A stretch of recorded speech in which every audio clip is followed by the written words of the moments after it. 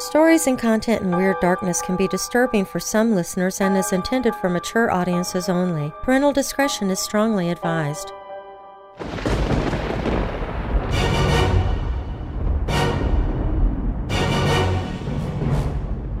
Welcome, Weirdos! I'm Darren Marlar, and this is Weird Darkness. Here you'll find stories of the paranormal, supernatural, legends, lore, the strange and bizarre, crime, conspiracy, mysterious, macabre, unsolved, and unexplained. Coming up in this episode, it's a fictional horror story from Algernon Blackwood called The Willows. This novella was originally published as part of Blackwood's 1907 collection The Listener and Other Stories. It's one of his best-known works and has been influential on a number of later writers.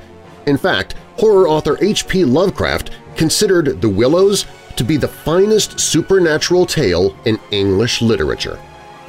If you're new here, welcome to the show.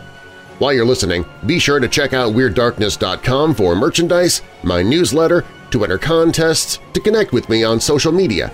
Plus, you can visit the Hope in the Darkness page if you're struggling with depression or dark thoughts. You can find all of that and more at WeirdDarkness.com. Now, bolt your doors, lock your windows, turn off your lights, and come with me into the Weird Darkness.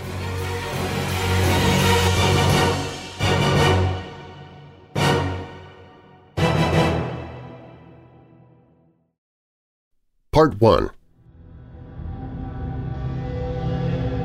After leaving Vienna, and long before you come to Budapest, the Danube enters a region of singular loneliness and desolation, where its waters spread away on all sides regardless of a main channel, and the country becomes a swamp for miles upon miles, covered by a vast sea of low willow bushes.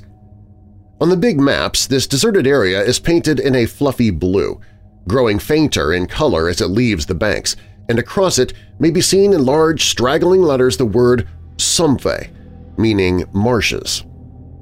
In high flood, this great acreage of sand, shingle beds, and willow-grown islands is almost topped by the water, but in normal seasons the bushes bend and rustle in the free winds, showing their silver leaves to the sunrise in an ever-moving plain of bewildering beauty.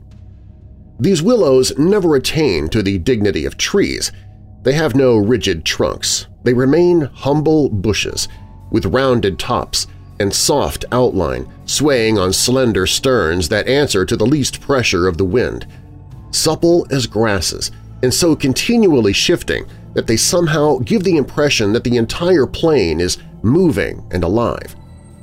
For the wind sends waves rising and falling over the whole surface, waves of leaves instead of waves of water, green swells like the sea, too, until the branches turn and lift, and then silvery white as their undersides turn to the sun. Happy to slip beyond the control of the stern banks, the Danube here wanders about at will among the intricate network of channels intersecting the islands everywhere with broad avenues, down which the waters pour with a shouting sound, making whirlpools, eddies, and foaming rapids, tearing at the sandy banks, carrying away masses of shore and willow clumps, and forming new islands innumerably which shift daily in size and shape, and possess at best an impermanent life, since the flood time obliterates their very existence. Properly speaking, this fascinating part of the river's life begins soon after leaving Pressburg, and we, in our Canadian canoe with gypsy tent and frying pan on board, reached it on the crest of a rising flood about mid-July.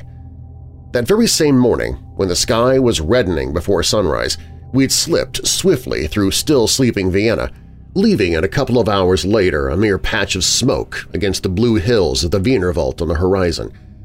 We had breakfasted below Fischerament under a grove of birch trees roaring in the wind, and had then swept on the tearing current past Orth, Heinberg, Petronell, the old Roman Carnuntum of Marcus Aurelius, and so under the frowning heights of Thelsen on a spur of the Carpathians, where the march steals in quietly from the left and the frontier is crossed between Austria and Hungary.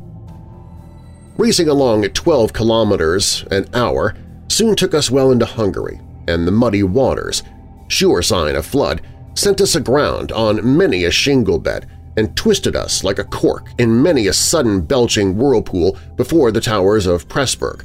Hungarian, Pisoni, showed against the sky, and then the canoe, leaping like a spirited horse, flew at top speed under the gray walls, negotiated safely the sunken chain of the Fligendbruck ferry, turned the corner sharply to the left, and plunged on yellow foam into the wilderness of islands, sandbanks, and swampland beyond, the land of the Willows.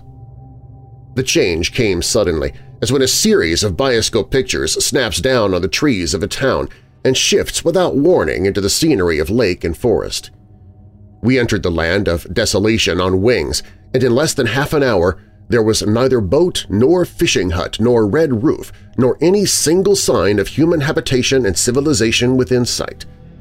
The sense of remoteness from the world of humankind, the utter isolation, the fascination of this singular world of willows, winds, and waters instantly laid its spell upon us both, so that we allowed laughingly to one another that we ought by rights to have held some special kind of passport to admit us, and that we had, somewhat audaciously, come without asking leave into a separate little kingdom of wonder and magic, a kingdom that was reserved for the use of others who had a right to it, with everywhere unwritten warnings to trespassers for those who had the imagination to discover them. Though still early in the afternoon, the ceaseless buffetings of a most tempestuous wind made us feel weary, and we at once began casting about for a suitable camping ground for the night. But the bewildering character of the islands made landing difficult.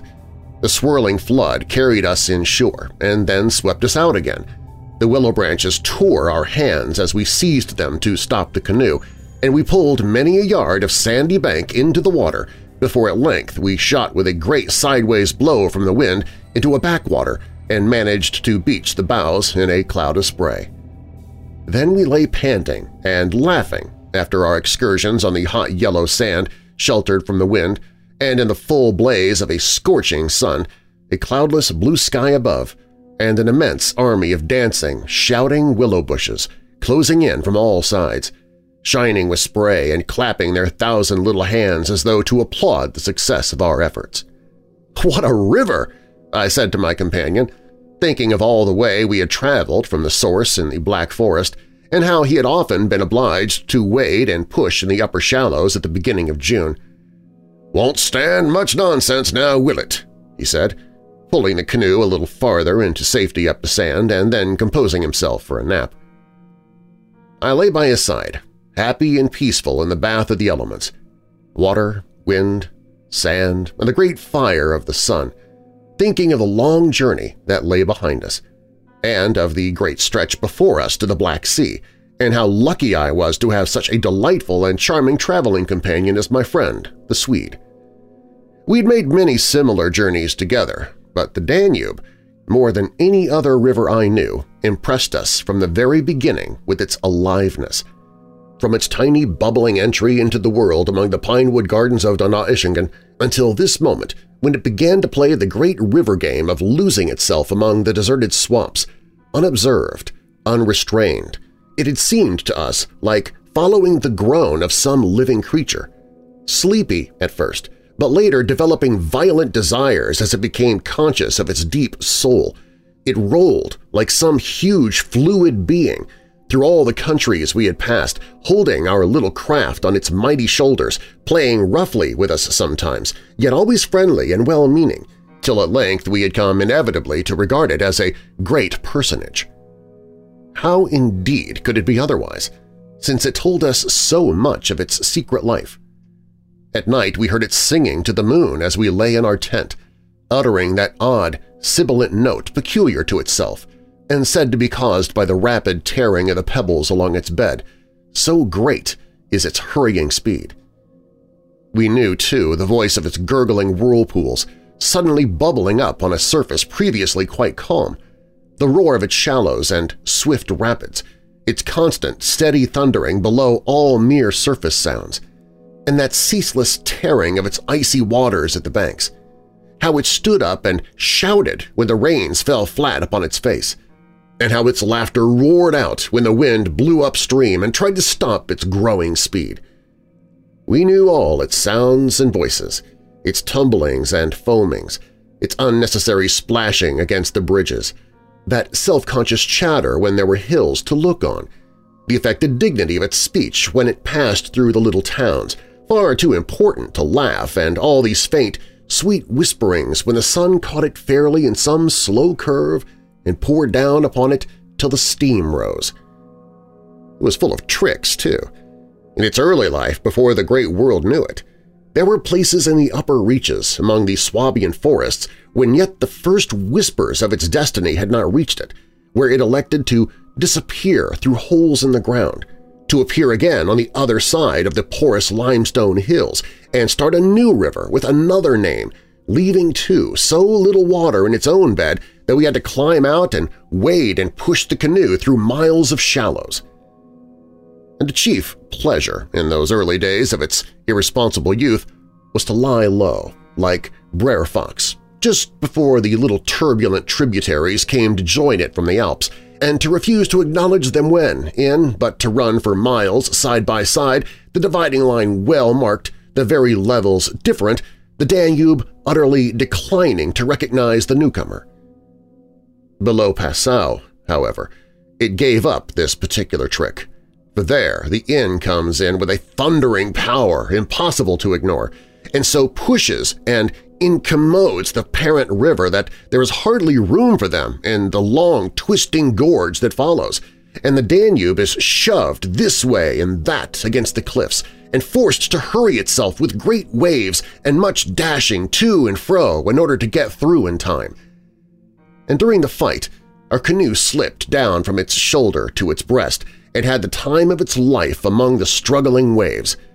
But the inn taught the old river a lesson, and after Passau it no longer pretended to ignore new arrivals. This was many days back, of course, and since then we had come to know other aspects of the great creature, and across the Bavarian wheat plain of Straubing she wandered so slowly under the blazing June sun that we could well imagine only the surface inches were water, while below there moved, concealed as by a silken mantle, a whole army of undines passing silently and unseen down to the sea, and very leisurely too, lest they be discovered. Much, too, we forgave her because of her friendliness to the birds and animals that haunted the shores. Cormorants lined the banks in lonely places in rows like short black pawlings, gray crows crowded the shingle beds, storks stood fishing in the vistas of shallow water that opened up between the islands, and hawks, swans, and marsh birds of all sorts filled the air with glinting wings and singing petulant cries.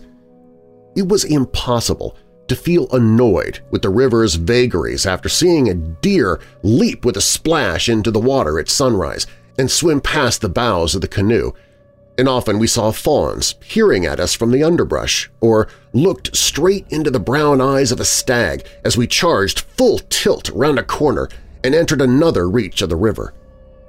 Foxes, too, everywhere haunted the banks, tripping daintily among the driftwood and disappearing so suddenly that it was impossible to see how they managed it. But now, after leaving Pressburg, everything changed a little, and the Danube became more serious.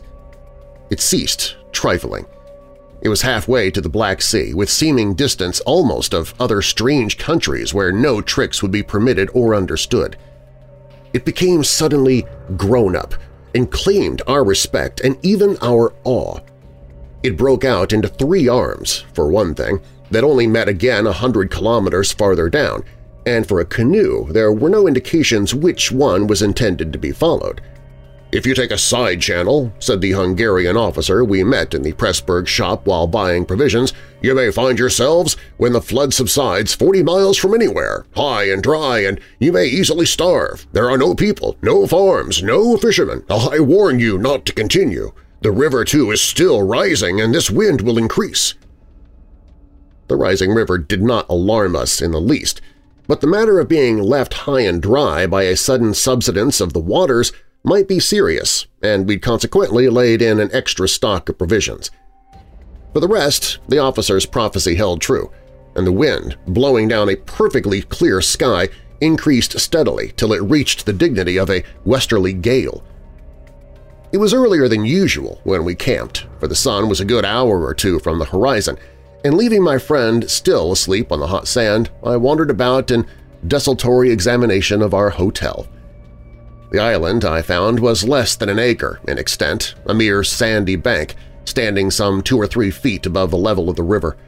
The far end, pointing into the sunset, was covered with flying spray, which the tremendous wind drove off the crests of the broken waves. It was triangular in shape, with the apex upstream. I stood there for several minutes, watching the impetuous crimson flood bearing down with a shouting roar, dashing in waves against the bank as though to sweep it bodily away, and then swirling by in 2 foaming streams on either side. The ground seemed to shake with the shock and rush, while the furious movement of the willow bushes as the wind poured over them increased the curious illusion that the island itself actually moved. Above, for a mile or 2, I could see the great river descending upon me. It was like looking up the slope of a sliding hill, white with foam and leaping up everywhere to show itself to the sun. The rest of the island was too thickly grown with willows to make walking pleasant, but I made the tour nevertheless. From the lower end, the light, of course, changed, and the river looked dark and angry. Only the backs of the flying waves were visible, streaked with foam and pushed forcibly by the great puffs of wind that fell upon them from behind. For a short mile it was visible, pouring in and out among the islands, and then disappearing with a huge sweep into the willows which closed about it like a herd of monstrous antediluvian creatures crowding down to drink. They made me think of gigantic, sponge-like growths that sucked the river up into themselves. They caused it to vanish from sight. They herded there together in such overpowering numbers. Altogether, it was an impressive scene with its utter loneliness, its bizarre suggestion, and as I gazed, long and curiously, a singular emotion began to stir somewhere in the depths of me. Midway in my delight of the wild beauty, there crept, unbidden and unexplained, a curious feeling of disquietude, almost of alarm. A rising river, perhaps, always suggests something of the ominous. Many of the little islands I saw before me would probably have been swept away by the morning. This resistless, thundering flood of water touched the sense of awe. Yet I was aware that my uneasiness lay deeper far than the emotions of awe and wonder. It was not that, I felt, nor had it directly to do with the power of the driving wind, this shouting hurricane that might almost carry up a few acres of willows into the air and scatter them like so much chaff over the landscape. The wind was simply enjoying itself, for nothing rose out of the flat landscape to stop it, and I was conscious of sharing its great game with a kind of pleasurable excitement. Yet this novel emotion had nothing to do with the wind.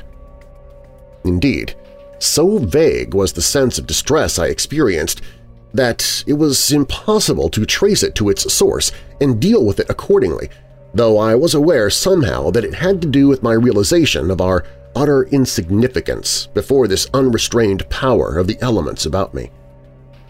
The huge-grown river had something to do with it, too, a vague, unpleasant idea that we had somehow trifled with these great elemental forces in whose power we lay helpless every hour of the day and night.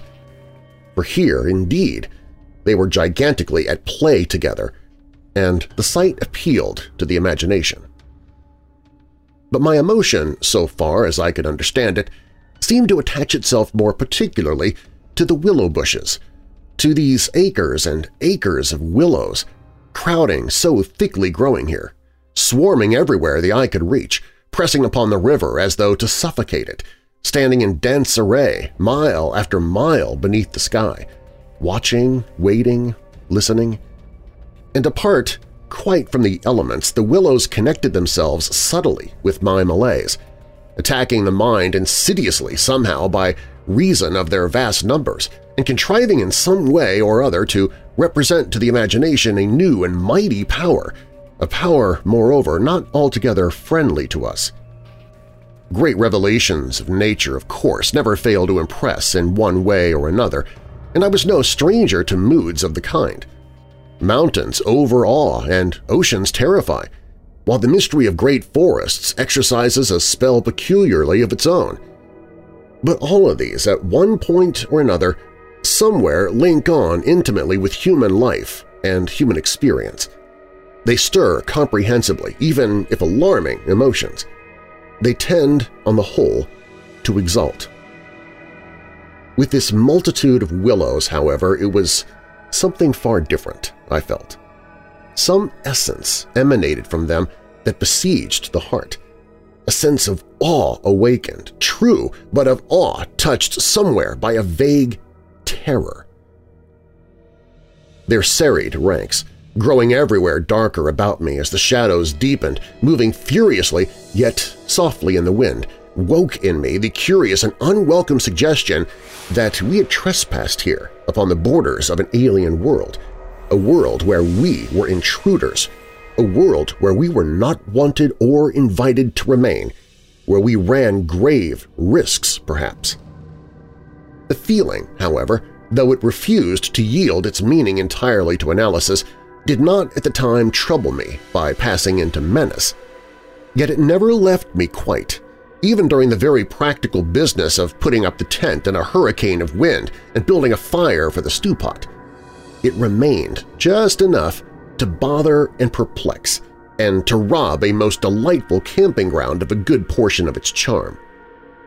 To my companion, however, I said nothing, for he was a man I considered devoid of imagination. In the first place, I could never have explained to him what I meant, and in the second, he would have laughed stupidly at me if I had. There was a slight depression in the center of the island, and here we pitched the tent. The surrounding willows broke the wind a bit. "A poor camp," observed the imperturbable Swede when at last the tent stood upright. "No stones and precious little firewood. I'm for moving on early tomorrow, eh? This sand won't hold anything." But the experience of a collapsing tent at midnight had taught us many devices, and we made the cozy gypsy house as safe as possible, and then set about collecting a store of wood to last till bedtime. Willow bushes dropped no branches, and driftwood was our only source of supply. We hunted the shores pretty thoroughly. Everywhere the banks were crumbling as the rising flood tore at them and carried away great portions with a splash and a gurgle. "The island's much smaller than when we landed," said the accurate Swede. "It won't last long at this rate. We'd better drag the canoe close to the tent and be ready to start at a moment's notice. I shall sleep in my clothes." He was a little distance off, climbing along the bank, and I heard his rather jolly laugh as he spoke. "By Jove!" I heard him call a moment later, and turned to see what had caused his exclamation. But for the moment he was hidden by the willows, and I could not find him. "What in the world's this?"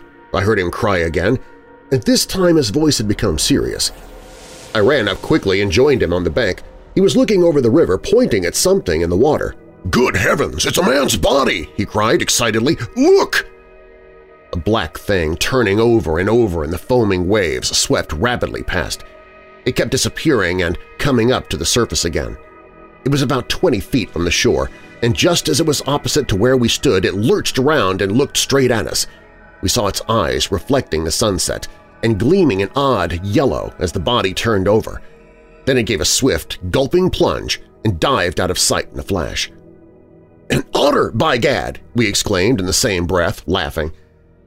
It was an otter, alive and out on the hunt, yet it had looked exactly like the body of a drowned man turning helplessly in the current. Far below, it came to the surface once again, and we saw its black skin, wet and shining in the sunlight. Then, too, just as we turned back, our arms full of driftwood, another thing happened to recall us to the riverbank. This time it really was a man, and what was more, a man in a boat. Now, a small boat on the Danube was an unusual sight at any time, but here, in this deserted region and at flood time, it was so unexpected as to constitute a real event. We stood and stared. Whether it was due to the slanting sunlight or the refraction from the wonderfully illuminated water, I cannot say. But whatever the cause, I found it difficult to focus my sight properly upon the flying apparition. It seemed, however, to be a man standing upright in a sort of flat-bottomed boat, steering with a long oar and being carried down the opposite shore at a tremendous pace. He apparently was looking across in our direction, but the distance was too great and the light too uncertain for us to make out very plainly what he was about. It seemed to me he was gesticulating and making signs at us. His voice came across the water to us, shouting something furiously, but the wind drowned it so that no single word was audible. There was something curious about the whole appearance – man, boat, signs, voice – that made an impression on me out of all proportion to its cause. "He's crossing himself," I cried. "Look, he's making a sign of the cross." "I believe you're right," the Swede said, shading his eyes with his hand and watching the man out of sight. He seemed to be gone in a moment, melting away down there into the sea of willows where the sun caught them in the bend of the river and turned them into a great crimson wall of beauty. Mist, too, had begun to rise, so that the air was hazy. "But what in the world's he doing at nightfall on this flooded river?" I said, half to myself. "Where is he going at such a time, and what did he mean by his signs and shouting? You think he wished to warn us about something?" "He saw our smoke and thought we were spirits, probably," laughed my companion. "These Hungarians believe in all sorts of rubbish. You remember the shopwoman at Pressburg warning us that no one ever landed here because it belonged to some sort of beings outside man's world. I suppose they believe in fairies and elementals, possibly demons, too. That peasant in the boat saw people on the islands for the first time in his life," he added after a slight pause, "and it scared him, that's all." The Swede's tone of voice was not convincing, and his manner lacked something that was usually there. I noted the change instantly while he talked, though, without being able to label it precisely. "If they had enough imagination," I laughed loudly. I remember trying to make as much noise as I could. "They might well people a place like this with the old gods of antiquity. The Romans must have haunted all this region, more or less, with their shrines and sacred groves and elemental deities." The subject dropped, and we returned to our stew pot, for my friend was not given to imaginative conversation as a rule. Moreover, just then I remember feeling distinctly glad that he was not imaginative. His stolid, practical nature suddenly seemed to me welcome and comforting. It was an admirable temperament, I felt. He could steer down rapids like a red Indian, shoot dangerous bridges and whirlpools better than any white man I ever saw in a canoe. He was a grand fellow for an adventurous trip, a tower of strength when untoward things happened. I looked at his strong face and light curly hair as he staggered along under his pile of driftwood, twice the size of mine, and I experienced a feeling of relief. Yes, I was distinctly glad just then that the Swede was what he was, and that he never made remarks that suggested more than they said. "The river's still rising, though," he added, as if following out some thoughts of his own and dropping his load with a gasp. "This island will be under water in 2 days if it goes on." "I wish the wind would go down," I said. "I don't care a fig for the river." The flood indeed had no terrors for us. We could get off at 10 minutes' notice, and the more water the better we liked it. It meant an increase in current and the obliteration of the treacherous shingle beds that so often threatened to tear the bottom of our canoe. Contrary to our expectations, the wind did not go down with the sun. It seemed to increase with the darkness, howling overhead and shaking the willows round us like straws. Curious sounds accompanied it sometimes, like the explosion of heavy guns, and it fell upon the water and the island in great flat blows of immense power. It made me think of the sounds a planet must make could we only hear it, driving along through space. But the sky kept wholly clear of clouds, and soon after supper the full moon rose up in the east and covered the river and the plain of shouting willows with a light like the day. We lay on the sandy patch beside the fire, smoking, listening to the noises of the night around us, and talking happily of the journey we'd already made and of our plans ahead. The map lay spread in the door of the tent, but the high wind made it hard to study, and presently we lowered the curtain and extinguished the lantern. The firelight was enough to smoke and see each other's faces by, and the sparks flew about overhead like fireworks. A few yards beyond, the river gurgled and hissed, and from time to time a heavy splash announced the falling away of further portions of the bank. Our talk, I noticed, had to do with the faraway scenes and incidents of our first camps in the Black Forest, or of other subjects altogether remote from the present setting, for neither of us spoke of the actual moment more than it was necessary, almost as though we had agreed tacitly to avoid discussion of the camp and its incidents. Neither the otter nor the boatman, for instance, received the honor of a single mention, though ordinarily these would have furnished discussion for the greater part of the evening. They were, of course, distinct events in such a place. The scarcity of wood made it a business to keep the fire going, for the wind that drove the smoke in our faces wherever we sat helped at the same time to make a forced draft.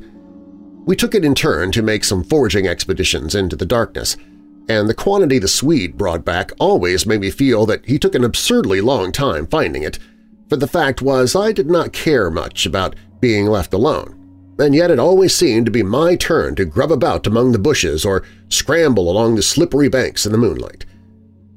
The long day's battle with wind and water, such wind and such water, had tired us both, and an early bed was the obvious program. Yet neither of us made the move for the tent.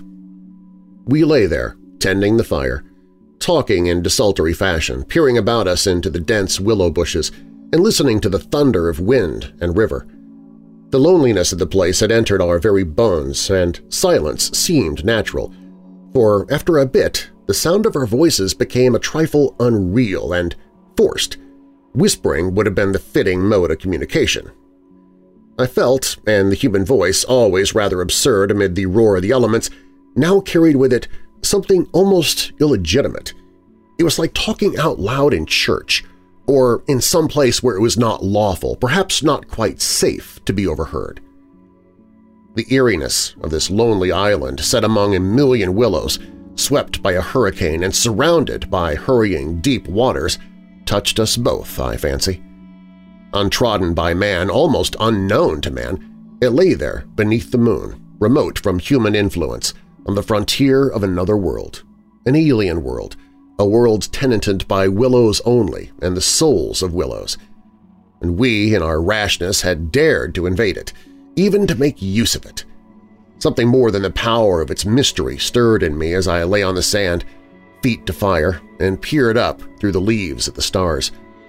For the last time I rose to get firewood. "When this is burnt up," I said firmly, "I shall turn in."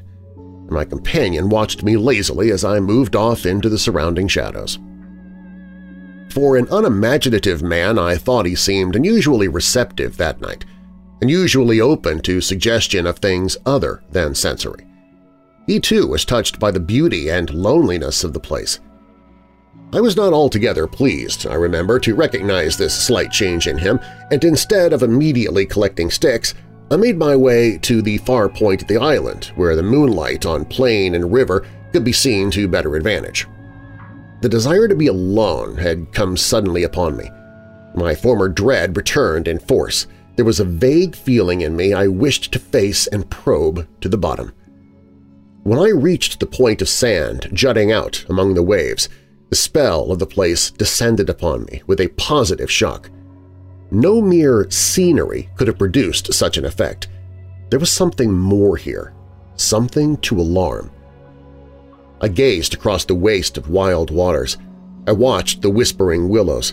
I heard the ceaseless beating of the tireless wind and, one and all, each in its own way, stirred in me the sensation of a strange distress. But the willows especially, forever they went on shattering and talking among themselves, laughing a little, shrilly crying out, sometimes sighing. But what it was they made so much to do about belonged to the secret life of the great plain they inhabited, and it was utterly alien to the world I knew or to that of the wild yet kindly elements. They made me think of a host of beings from another plane of life, another evolution altogether, perhaps, all discussing a mystery known only to themselves. I watched them moving busily together, oddly shaking their big, bushy heads, twirling their myriad leaves even when there was no wind. They moved of their own will, as though alive, and they touched, by some incalculable method, my own keen sense of the horrible. There they stood in the moonlight, like a vast army surrounding our camp, shaking their innumerable silver spears defiantly, formed all ready for an attack. The psychology of places, for some imaginations at least, is very vivid, for the wanderer especially. Camps have their note, either of welcome or rejection. At first it may not always be apparent, because the busy preparations of tent and cooking prevent, but with the first pause, after supper usually, it comes and announces itself. And the note of this Willow camp now became unmistakably plain to me. We were interlopers, trespassers. We were not welcomed. The sense of unfamiliarity grew upon me as I stood there watching. We touched the frontier of a region where our presence was resented. For a night's lodging we might perhaps be tolerated, but for a prolonged and inquisitive stay? No! By all the gods of the trees and wilderness, no! We were the first human influences upon this island, and we were not wanted. The Willows were against us. Strange thoughts like these, bizarre fancies born I know not whence, found lodgment in my mind as I stood listening. What I thought if, after all, these crouching willows proved to be alive, if suddenly they should rise up like a swarm of living creatures, marshaled by the gods whose territory we had invaded, sweep towards us off the vast swamps, booming overhead in the night, and then settle down. As I looked, it was so easy to imagine they actually moved, crept nearer, retreated a little, huddled together in masses, hostile, waiting for the great wind that should finally start them a-running. I could have sworn their aspect changed a little, and their ranks deepened and pressed more closely together. The melancholy shrill cry of a night bird sounded overhead, and suddenly I nearly lost my balance as the piece of bank I stood upon fell with a great splash into the river, undermined by the flood. I stepped back just in time and went on hunting for firewood again, half laughing at the odd fancies that crowded so thickly into my mind and cast their spell upon me. I recalled the Swede's remark about moving on next day, and I was just thinking that I fully agreed with him when I turned with a start and saw the subject of my thoughts standing immediately in front of me. He was quite close. The roar of the elements had covered his approach.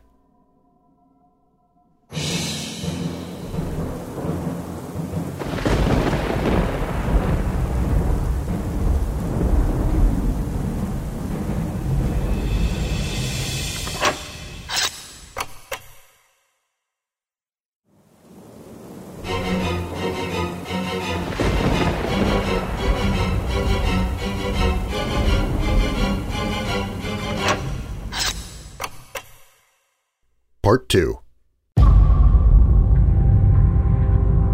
"You've been gone so long," he shouted above the wind.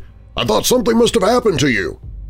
But there was that in his tone and a certain look in his face as well that conveyed to me more than his usual words, and in a flash I understood the real reason for his coming.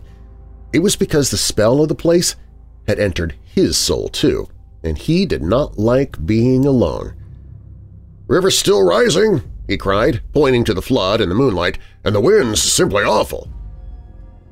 He always said the same things, but it was the cry for companionship that gave the real importance to his words. "Lucky!" I cried back. "Our tent's in the hollow. I think it'll hold all right."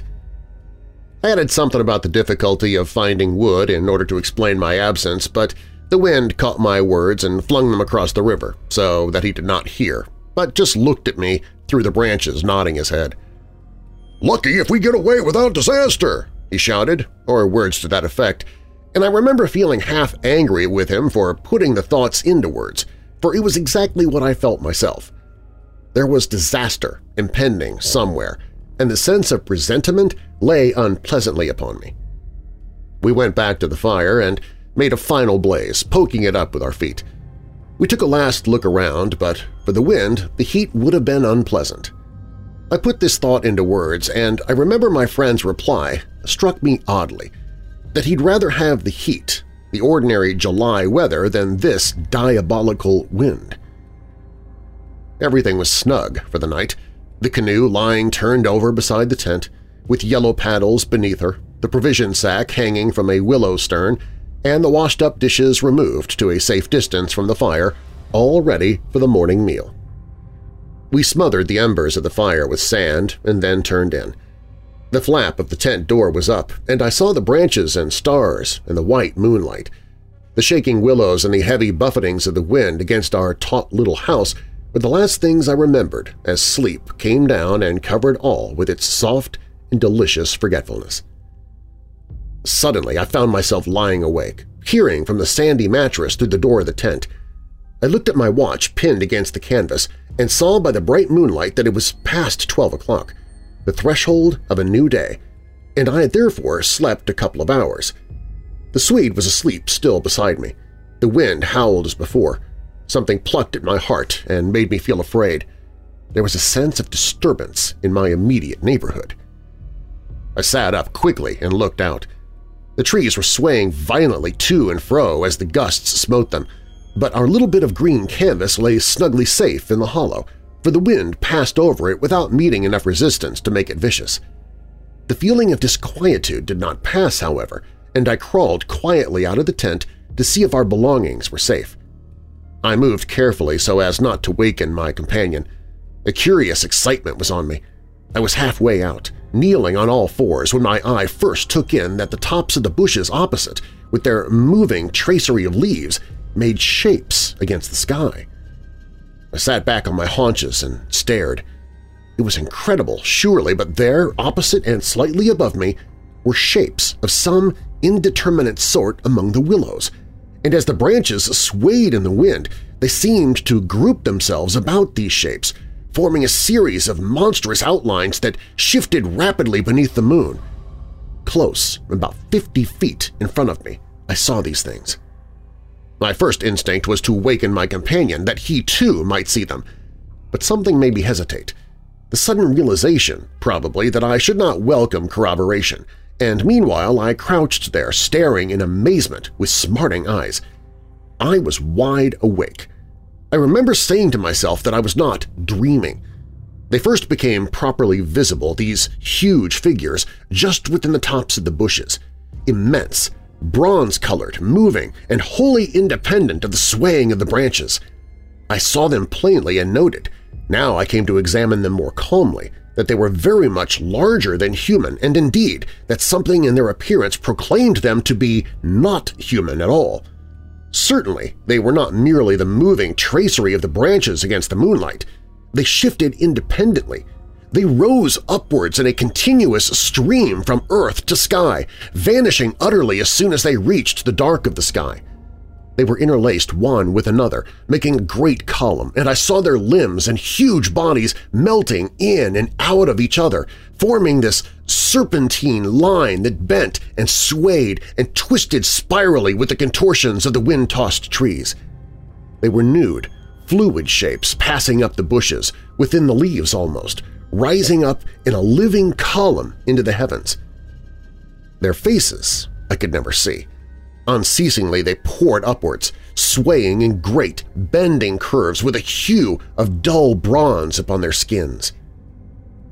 I stared, trying to force every atom of vision from my eyes. For a long time I thought they must every moment disappear and resolve themselves into the movements of the branches and prove to be an optical illusion. I searched everywhere for a proof of reality, when all the while I understood quite well that the standard of reality had changed. For the longer I looked, the more certain I became that these figures were real and living, though perhaps not according to the standards that the camera and the biologist would insist upon. Far from feeling fear, I was possessed with a sense of awe and wonder such as I have never known. I seemed to be gazing at the personified elemental forces of this haunted and primeval region. Our intrusion had stirred the powers of the place into activity. It was we who were the cause of the disturbance, and my brain filled to bursting with stories and legends of the spirits and deities of places that have been acknowledged and worshipped by men in all ages of the world's history. But before I could arrive at any possible explanation, something impelled me to go farther out, and I crept forward on the sand and stood upright. I felt the ground still warm under my bare feet. The wind tore at my hair and face, and the sound of the river burst upon my ears with a sudden roar. These things I knew were real and proved that my senses were acting normally. Yet the figures still rose from earth to heaven, silently, majestically, in a great spiral of grace and strength that overwhelmed me at length with a genuine, deep emotion of worship. I felt that I must fall down and worship, absolutely worship. Perhaps in another minute I might have done so, when a gust of wind swept against me with such force that it blew me sideways and I nearly stumbled and fell. It seemed to shake the dream violently out of me. At least it gave me another point of view somehow. The figures still remained, still ascended into heaven from the heart of the night, but my reason at last began to assert itself. It must be a subjective experience, I argued. Nonetheless real for that, but still subjective. The moonlight and the branches combined to work out these pictures upon the mirror of my imagination, and for some reason I projected them outwards and made them appear objective. I knew this must be the case, of course. I took courage and began to move forward across the open patches of sand. By Jove, though, was it all hallucination? Was it merely subjective? Did not my reason argue in the old futile way from the little standard of the known? I only know that great column of figures ascended darkly into the sky for what seemed a very long period of time, and with a very complete measure of reality as most men are accustomed to gauge reality. And suddenly they were gone. And once they were gone, and the immediate wonder of their great presence had passed, fear came down upon me with a cold rush. The esoteric meaning of this lonely and haunted region suddenly flamed up within me, and I began to tremble dreadfully. I took a quick look around, a look of horror that came near to panic, calculating vainly ways of escape, and then realizing how helpless I was to achieve anything really effective, I crept back silently into the tent and lay down again upon my sandy mattress, first lowering the door curtain to shut out the sight of the willows in the moonlight, and then burying my head as deeply as possible beneath the blankets to deaden the sound of the terrifying wind.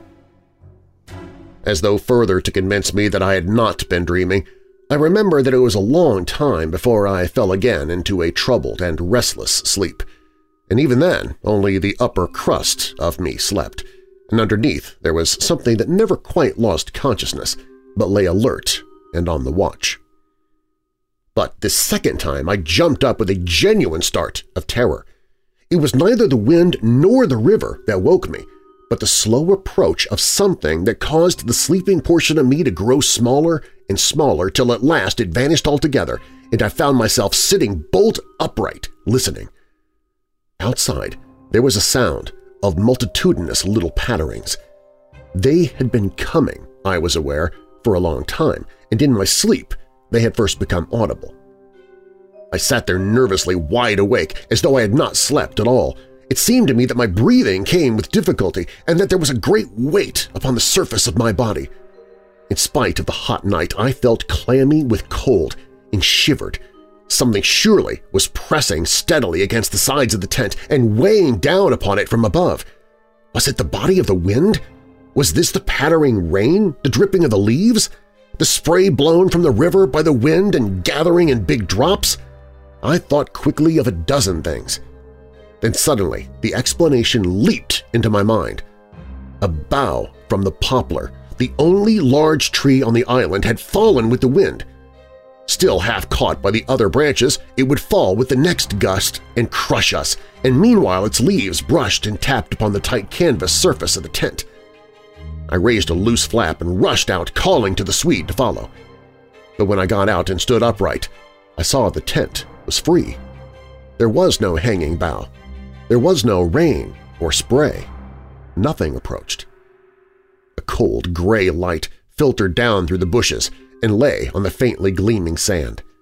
Stars still crowded the sky directly overhead, and the wind howled magnificently, but the fire no longer gave out any glow, and I saw the east reddening in streaks through the trees. Several hours must have passed since I stood there before watching the ascending figures, and the memory of it now came back to me horribly like an evil dream. Oh, how tired it made me feel, that ceaseless raging wind! Yet though the deep lassitude of a sleepless night was on me, my nerves were tingling with the activity of an equally tireless apprehension, and all idea of repose was out of the question. The river, I saw, had risen further. Its thunder filled the air, and a fine spray made itself felt through my thin sleeping shirt. Yet nowhere did I discover the slightest evidence of anything to cause alarm. This deep, prolonged disturbance in my heart remained wholly unaccounted for.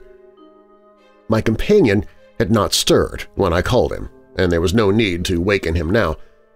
I looked about me carefully, noting everything: the turned-over canoe, the yellow paddles, 2 of them, I'm certain, the provision sack and the extra lantern hanging together from the tree, and crowding everywhere about me, enveloping all, the willows, those endless, shaking willows.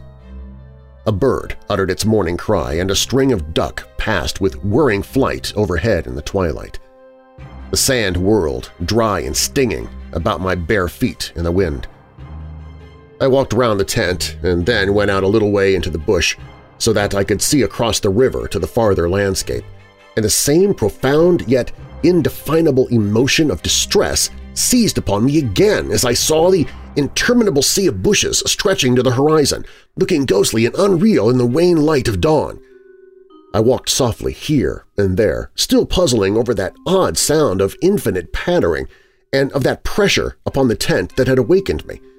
It must have been the wind, I reflected, the wind bearing upon the loose, hot sand, driving the dry particles smartly against the taut canvas, the wind dropping heavily upon our fragile roof.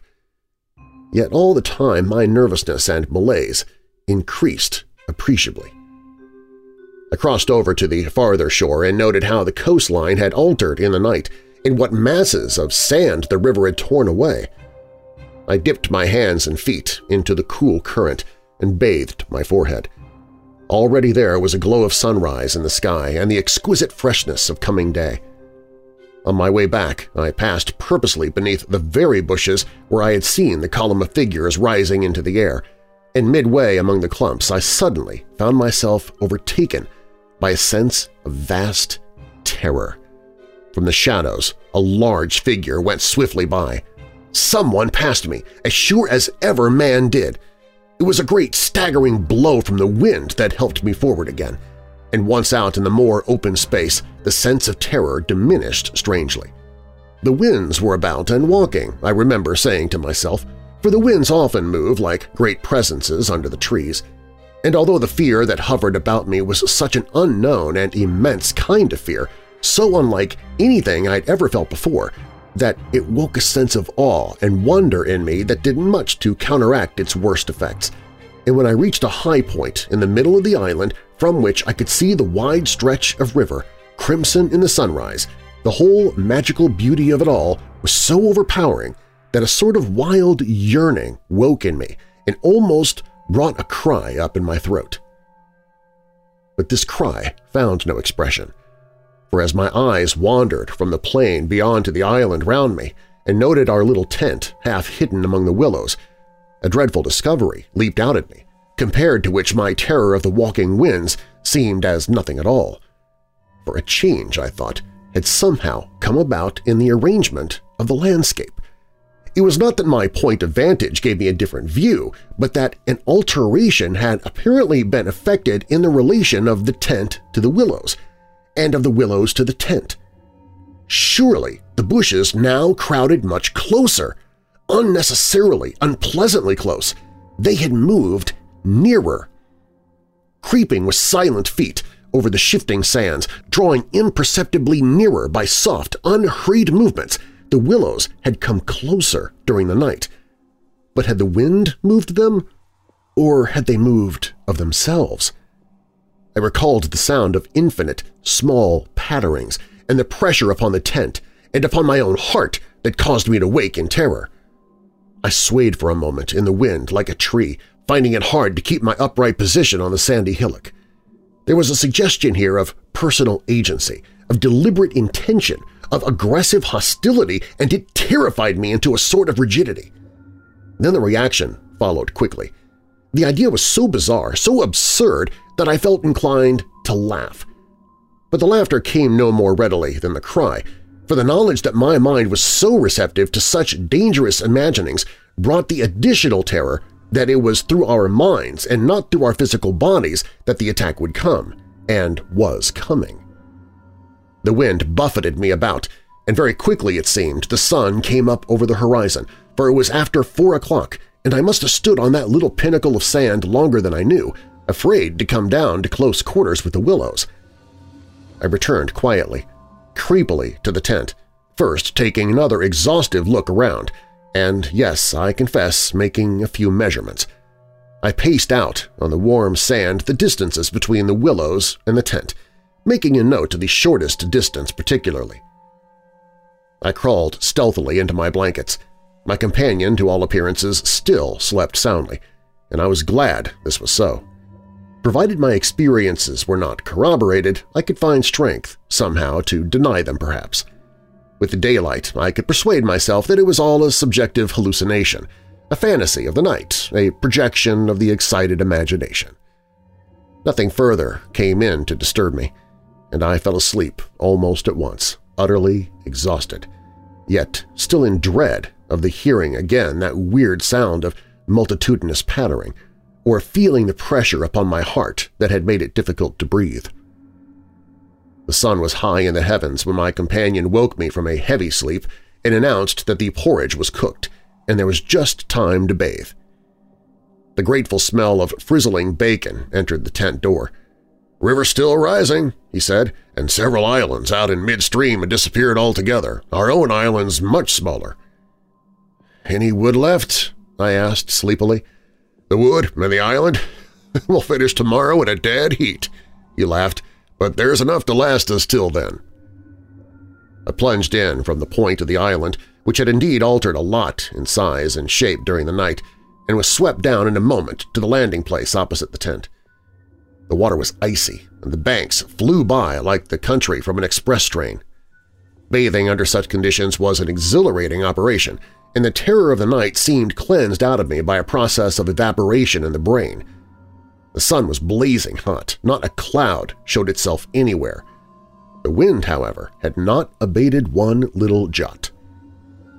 Quite suddenly, then, the implied meaning of the Swede's words flashed across me, showing that he no longer wished to leave post-haste and had changed his mind.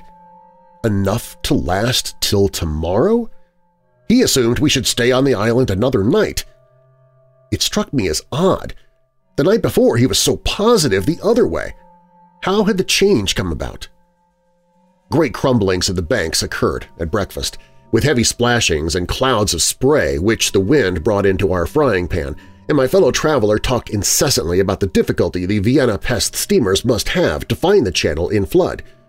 But the state of his mind interested and impressed me far more than the state of the river or the difficulties of the steamers. He had changed somehow since the evening before. His manner was different, a trifle excited, a trifle shy, with a sort of suspicion about his voice and gestures. I hardly know how to describe it now in cold blood, but at the time I remember being quite certain of one thing, that he had become frightened. He ate very little breakfast and for once omitted to smoke his pipe. He had the map spread open beside him and kept studying its markings. "We'd better get off sharp in an hour," I said presently, feeling for an opening that must bring him indirectly to a partial confession at any rate, and his answer puzzled me uncomfortably. "Rather, if they'll let us." "Who'll let us? The elements?" I asked quickly, with affected indifference. "The powers of this awful place, whoever they are," he replied, keeping his eyes on the map. "The gods are here, if they're anywhere at all in the world." "The elements are always the true immortals," I replied, laughing as naturally as I could manage, yet knowing quite well that my face reflected my true feelings when he looked up gravely at me and spoke across the smoke. "We shall be fortunate if we get away without further disaster." This was exactly what I had dreaded, and I screwed myself up to the point of the direct question. It was like agreeing to allow the dentist to extract the tooth. It had to come anyhow in the long run, and the rest was all pretense. "Further disaster? Why? What's happened?" "For one thing, the steering paddle's gone," he said quietly. "Steering paddle gone?" I repeated, greatly excited, for this was our rudder, and the Danube in flood without a rudder was suicide. "But what—" "And there's a tear in the bottom of the canoe," he added, with a genuine little tremor in his voice. I continued staring at him, able only to repeat the words in his face somewhat foolishly. There, in the heat of the sun and on this burning sand, I was aware of a freezing atmosphere descending round us. I got up to follow him, for he merely nodded his head gravely and led the way towards the tent a few yards on the other side of the fireplace. The canoe still lay there, as I had last seen her in the night, ribs uppermost, the paddles, or rather the paddle, on the sand beside her. "There's only one," he said, stooping to pick it up, "and here's the rent in the baseboard." It was on the tip of my tongue to tell him that I had clearly noticed 2 paddles a few hours before, but a second impulse made me think better of it, and I said nothing. I approached to see. There was a long, finely made tear in the bottom of the canoe where a little slither of wood had been neatly taken clean out. It looked as if the tooth of a sharp rock or snag had eaten down her length. An investigation showed that the hole went through. Had we launched out in her without observing it, we must inevitably have foundered. At first, the water would have made the wood swell so as to close the hole, but once out in midstream, the water must have poured in, and the canoe, never more than 2 inches above the surface, would have filled and sunk very rapidly. "There, you see an attempt to prepare a victim for the sacrifice," I heard him saying, more to himself than to me. "2 victims, rather," he added as he bent over and ran his fingers along the slit. I began to whistle, a thing I always do unconsciously when utterly nonplussed, and purposely paid no attention to his words. I was determined to consider them foolish. "It wasn't there last night," he said presently, straightening up from his examination and looking anywhere but at me. "We must have scratched her in landing, of course," I stopped, whistling to say. "The stones are very sharp." I stopped abruptly, for at that moment he turned round and met my eye squarely. I knew just as well as he how impossible my explanation was. There were no stones to begin with. "And then there's this to explain, too," he added quietly, handing me the paddle and pointing to the blade. A new and curious emotion spread freezingly over me as I took and examined it. The blade was scraped down all over, beautifully scraped, as though someone had sandpapered it with care, making it so thin that the first vigorous stroke must have snapped it off at the elbow. "One of us walked in his sleep and did this thing," I said feebly, Or it's been filed by the constant stream of sand particles blown against it by the wind, perhaps." "Ah," said the Swede, turning away, laughing a little, "you can explain everything." "The same wind that caught the steering paddle and flung it so near the bank that it fell in with the next slump that crumbled," I called out after him, absolutely determined to find an explanation for everything he showed me. "I see," he shouted back, turning his head to look at me before disappearing among the willow bushes. Once alone with these perplexing evidences of personal agency, I think my first thoughts took the form of, "One of us must have done this thing, and it certainly was not I." But my second thought decided how impossible it was to suppose, under all the circumstances, that either of us had done it. That my companion, the trusted friend of a dozen similar expeditions, could have knowingly had a hand in it was a suggestion not to be entertained for a moment. Equally absurd seemed the explanation that this imperturbable and densely practical nature had suddenly become insane and was busied with insane purposes. Yet the fact remained that what disturbed me most and kept my fear actively alive in this blaze of sunshine and wild beauty was the clear certainty that some curious alteration had come about in his mind, that he was nervous, timid, suspicious, aware of goings-on he did not speak about, watching a series of secret and hitherto unmentionable events, waiting, in a word, for a climax that he expected and, I thought, expected very soon.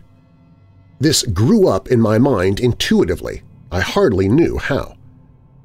I made a hurried examination of the tent and its surroundings, but the measurements of the night remained the same. There were deep hollows formed in the sand I now noticed for the first time, basin-shaped and of various depths and sizes, varying from that of a teacup to a large bowl. The wind, no doubt, was responsible for these miniature craters, just as it was for lifting the paddle and tossing it towards the water. The rent in the canoe was the only thing that seemed quite inexplicable, and, after all, it was conceivable that a sharp point had caught it when we landed. The examination I made of the shore did not assist this theory, but all the same I clung to it with that diminishing portion of my intelligence which I called my reason. An explanation of some kind was an absolute necessity, just as some working explanation of the universe is necessary, however absurd, to the happiness of every individual who seeks to do his duty in the world and face the problems of life. The simile seemed to me at the time an exact parallel. I at once set the pitch melting, and presently the Swede joined me at the work, though under the best conditions in the world the canoe could not be safe for traveling till the following day. I drew his attention casually to the hollows in the sand. "Yes," he said, "I know. They're all over the island, but you can explain them, no doubt." "Wind, of course," I answered without hesitation. "You ever watched those little whirlwinds in the street that twist and twirl everything into a circle? This sand's loose enough to yield, that's all." He made no reply, and he worked on in silence for a bit. I watched him surreptitiously all the time, and I had an idea he was watching me. He seemed to be always listening attentively to something I could not hear, or perhaps for something that he expected to hear, for he kept turning about and staring into the bushes and up into the sky and out across the water where it was visible through the openings among the willows. Sometimes he even put his hand to his ear and held it there for several minutes. He said nothing to me, however, about it, and I asked no questions. And meanwhile, as he mended that torn canoe with the skill and address of a Red Indian, I was glad to notice his absorption in the work, for there was a vague dread in my heart that he would speak of the changed aspect of the Willows, and if he had noticed that, my imagination could no longer be held a sufficient explanation of it.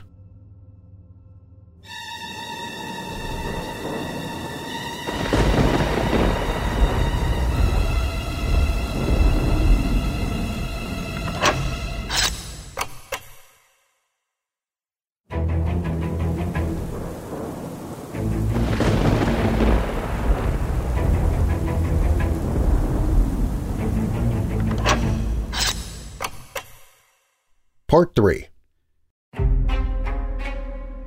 At length, after a long pause, he began to talk.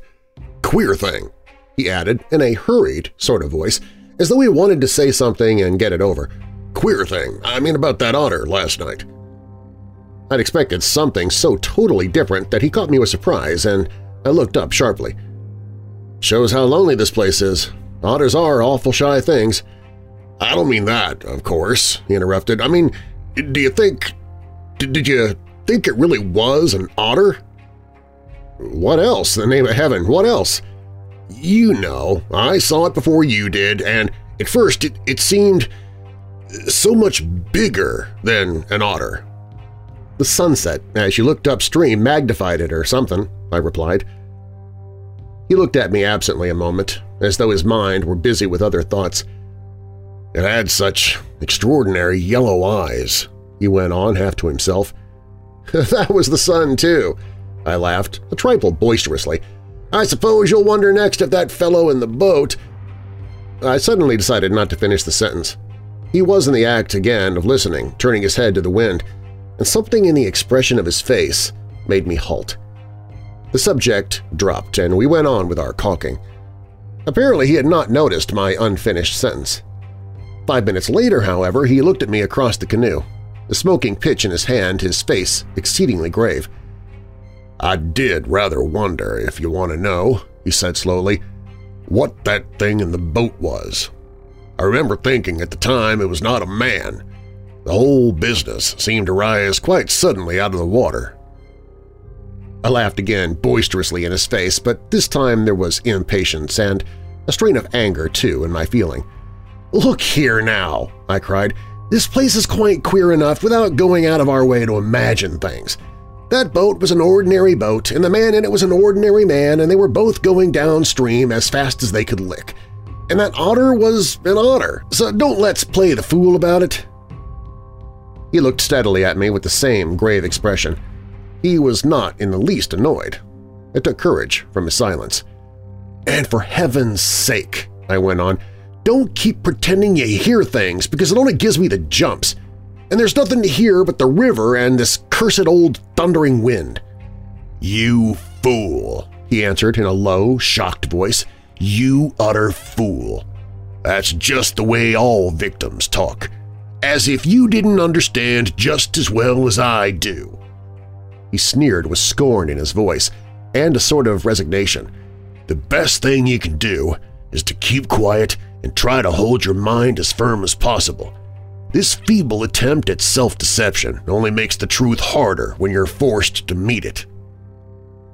My little effort was over, and I found nothing more to say, for I knew quite well his words were true and that I was the fool, not he.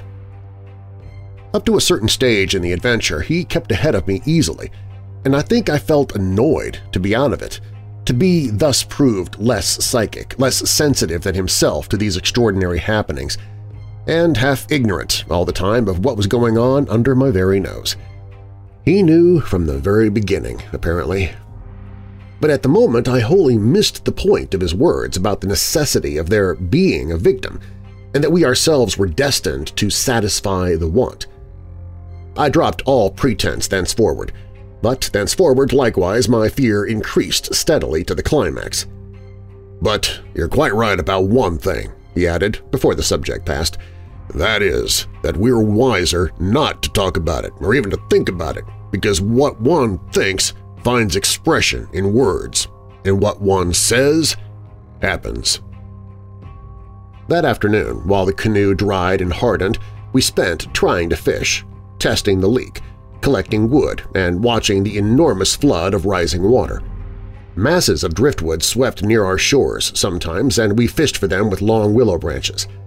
The island grew perceptibly smaller as the banks were torn away with great gulps and splashes. The weather kept brilliantly fine till about 4 o'clock, and then, for the first time for 3 days, the wind showed signs of abating. Clouds began to gather in the southwest, spreading thence slowly over the sky. This lessening of the wind came as a great relief, for the incessant roaring, banging, and thundering had irritated our nerves. Yet the silence that came about 5 o'clock, with its sudden cessation, was in a manner quite as oppressive. The booming of the river had everything in its own way then.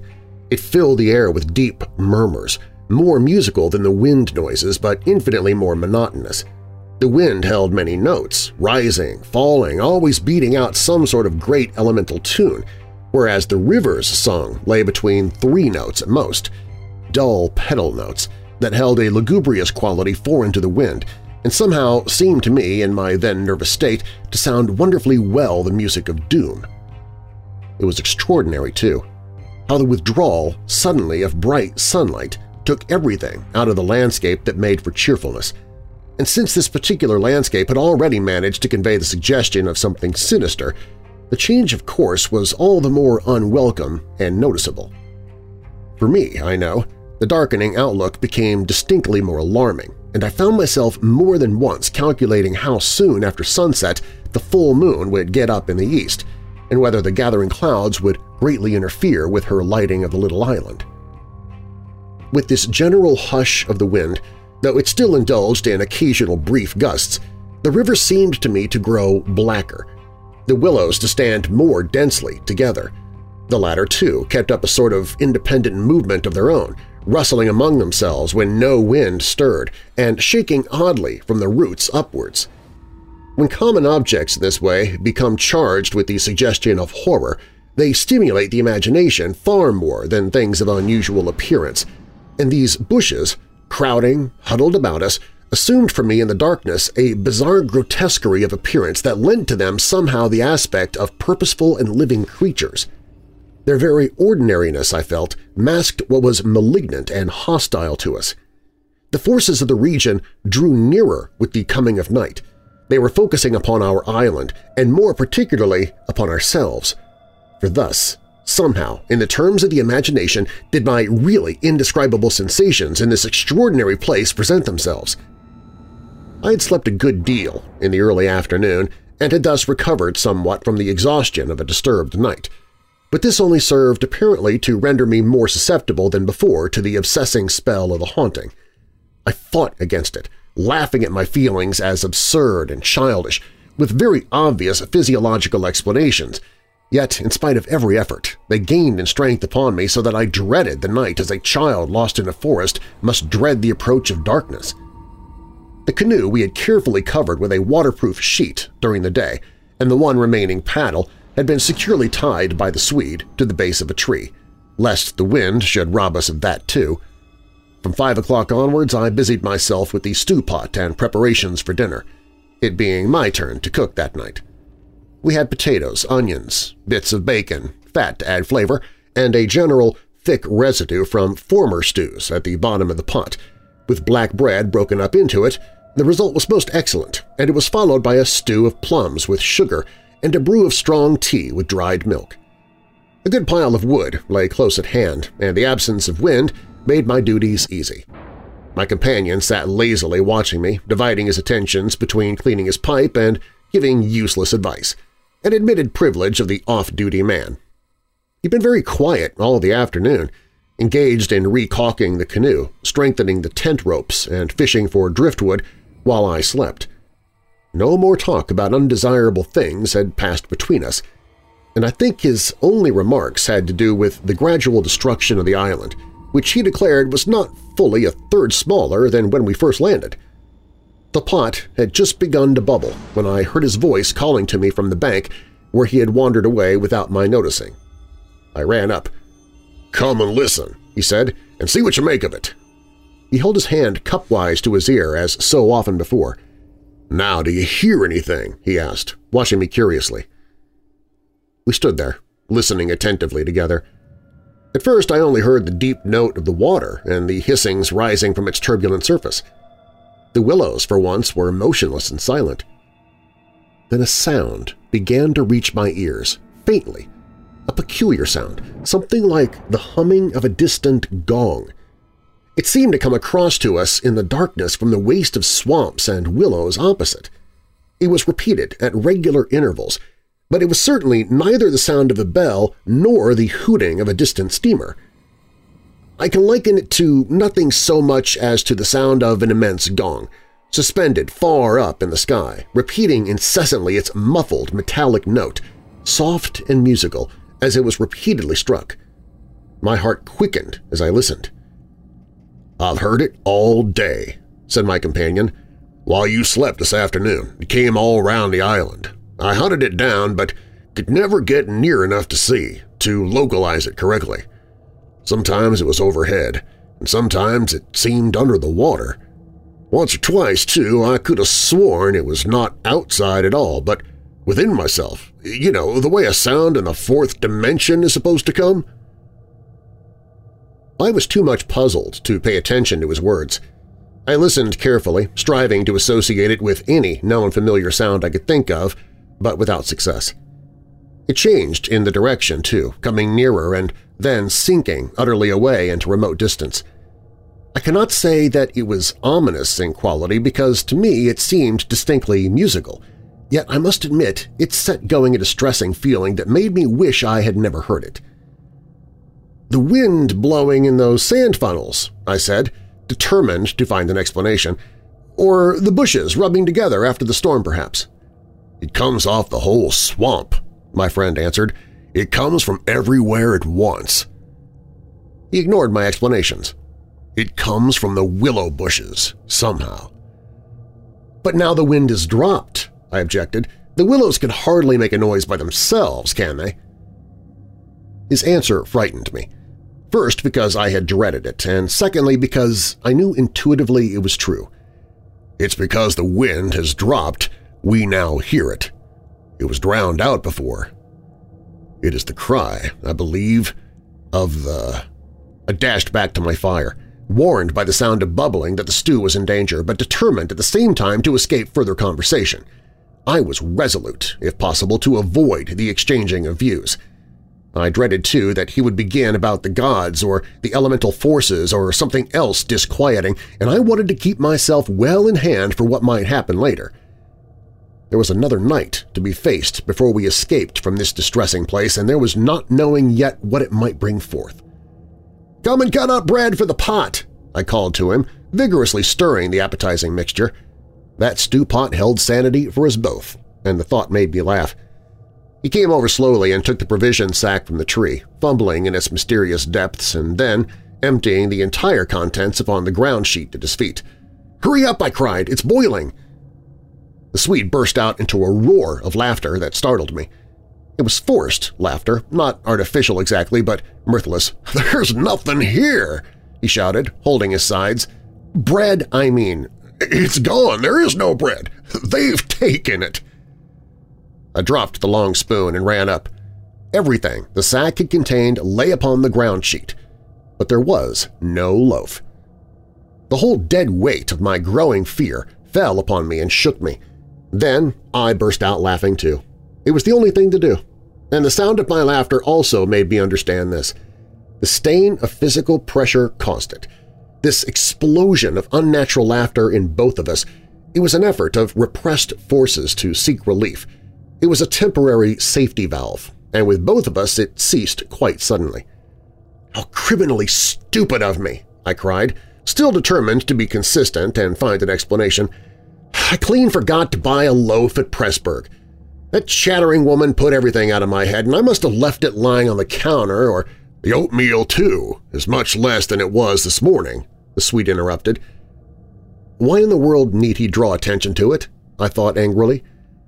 "There's enough for tomorrow," I said, stirring vigorously, "and we can get lots more at Comorn or Gran. In 24 hours we shall be miles from here." "I hope so, to God," he muttered, putting the things back into the sack. "Unless we're claimed first as victims for the sacrifice," he added with a foolish laugh. He dragged the sack into the tent, for safety's sake, I suppose, and I heard him mumbling to himself, but so indistinctly that it seemed quite natural for me to ignore his words. Our meal was beyond question a gloomy one, and we ate it almost in silence, avoiding one another's eyes and keeping the fire bright. Then we washed up and prepared for the night, and, once smoking, our minds unoccupied with any definite duties, the apprehension I had felt all day long became more and more acute. It was not then active fear, I think, but the very vagueness of its origin distressed me far more than if I had been able to tick it and face it squarely. The curious sound I have likened to the note of a gong became now almost incessant, and filled the stillness of the night with a faint, continuous ringing rather than a series of distinct notes. At one time it was behind and at another time in front of us. Sometimes I fancied it came from the bushes on our left, and then again from the clumps on our right. More often it hovered directly overhead, like the whirring of wings. It was really everywhere at once, behind, in front, at our sides, and over our heads, completely surrounding us. The sound really defies description, but nothing within my knowledge is like that ceaseless, muffled humming rising off the deserted world of swamps and willows. We sat smoking in comparative silence, the strain growing every minute greater. The worst feature of the situation seemed to me that we did not know what to expect and could therefore make no sort of preparations by way of defense. We could anticipate nothing.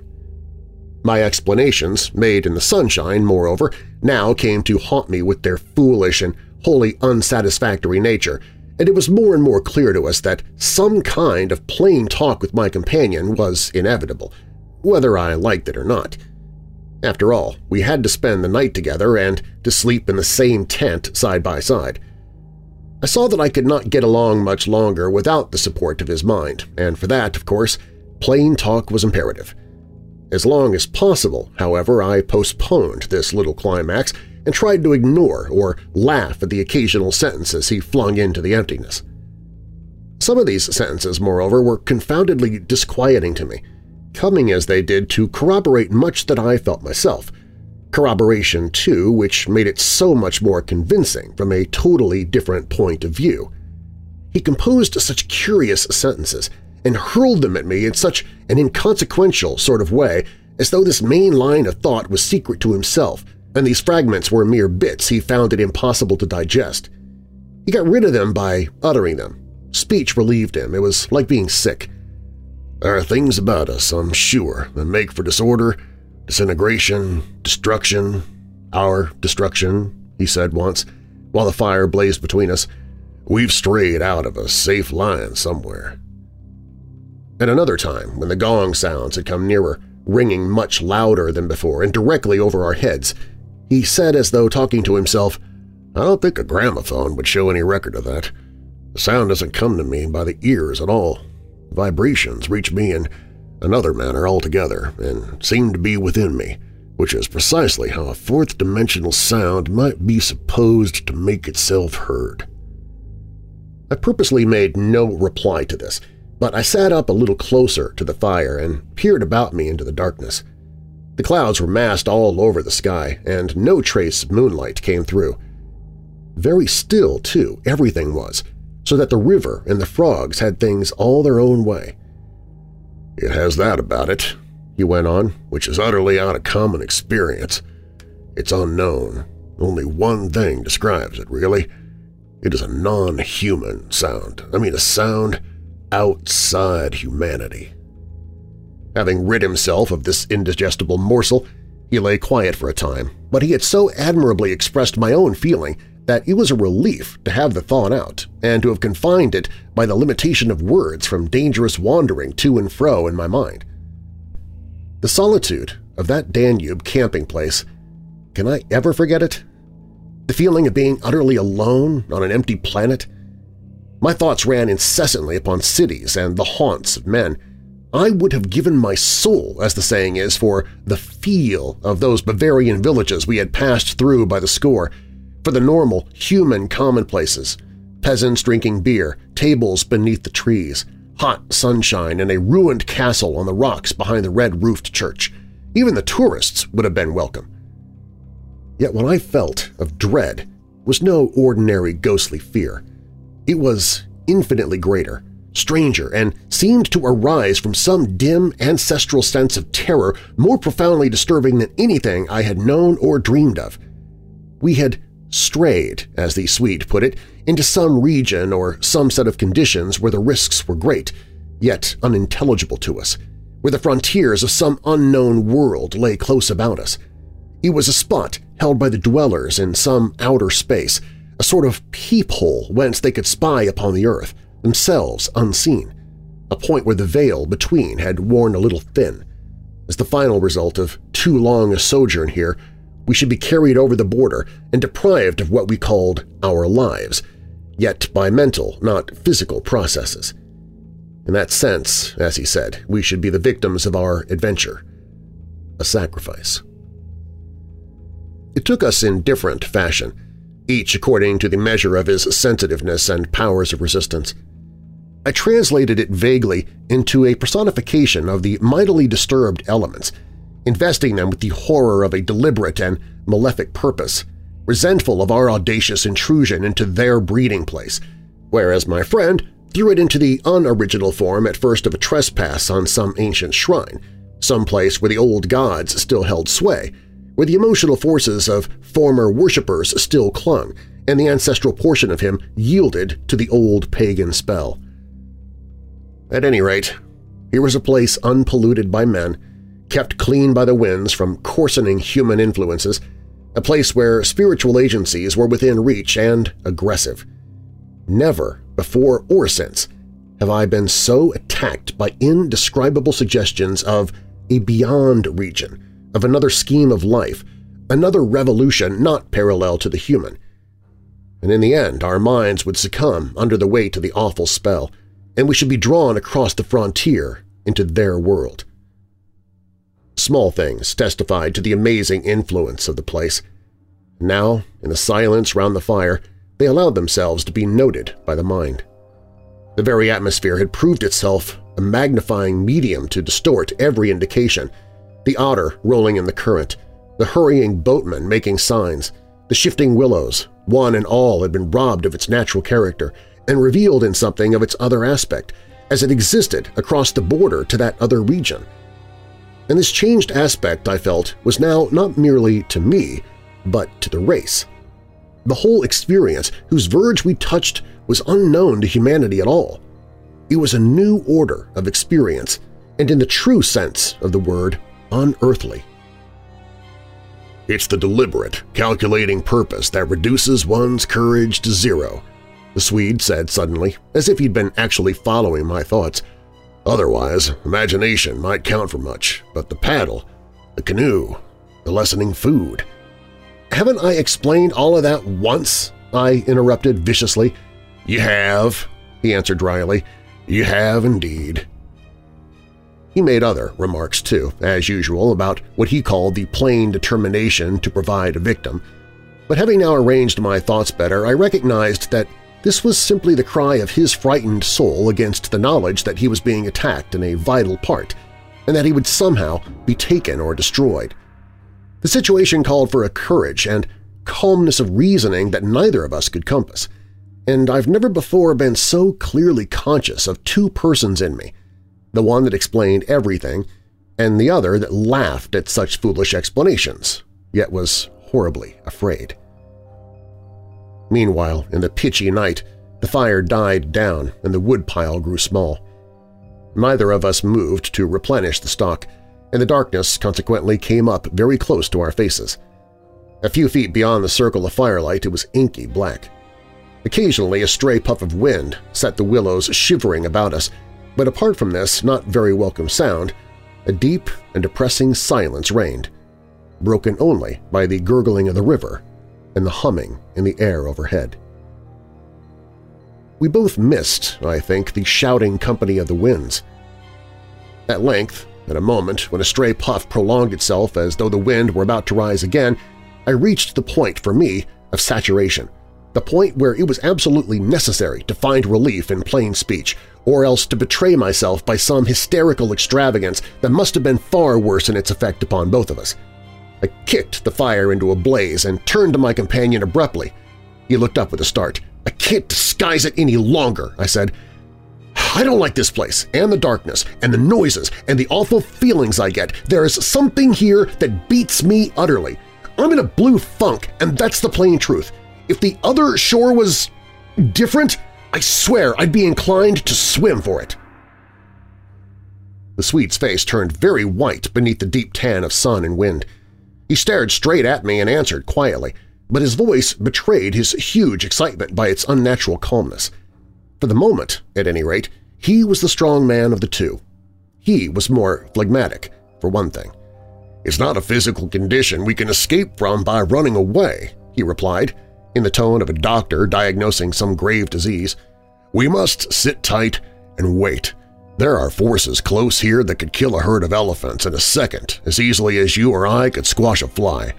Our only chance is to keep perfectly still. Our insignificance perhaps may save us." I put a dozen questions into my expression of face, but found no words. It was precisely like listening to an accurate description of a disease whose symptoms had puzzled me.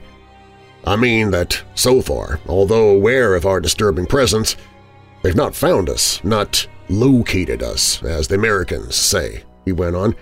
"They're blundering about like men, hunting for a leak of gas. The paddle and canoe and provisions prove that. I think they feel us, but cannot actually see us. We must keep our minds quiet. It's our minds they feel. We must control our thoughts, or it's all up with us." Death, you mean?" I stammered, icy with the horror of his suggestion. "Worse by far," he said.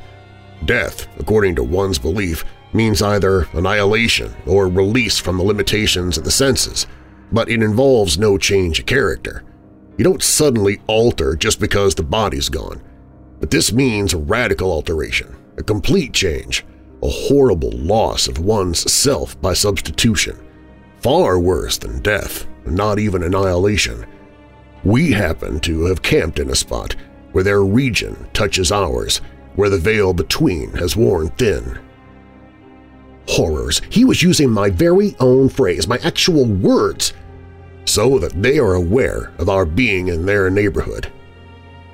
But who are aware? I asked. I forgot the shaking of the willows and the windless calm, the humming overhead, everything except that I was waiting for an answer that I dreaded more than I could possibly explain. He lowered his voice at once to reply, leaning forward a little over the fire, an indefinable change in his face that made me avoid his eyes and look down upon the ground. "All my life," he said, "I've been strangely, vividly conscious of another region, not far removed from our own world in one sense, yet wholly different in kind, where great things go on unceasingly, where immense and terrible personalities hurry by, intent on vast purposes, compared to which earthly affairs, the rise and fall of nations, the destinies of empires, the fate of armies and continents, are all as dust in the balance. Vast purposes, I mean, that deal directly with the soul and not indirectly with more expressions of the soul." I suggest just now, I began, seeking to stop him, feeling as though I was face to face with a madman, but he instantly overbore me with his torrent that had to come. "You think," he said, "it is the spirit of the elements, and I thought perhaps it was the old gods. But I tell you now, it is neither.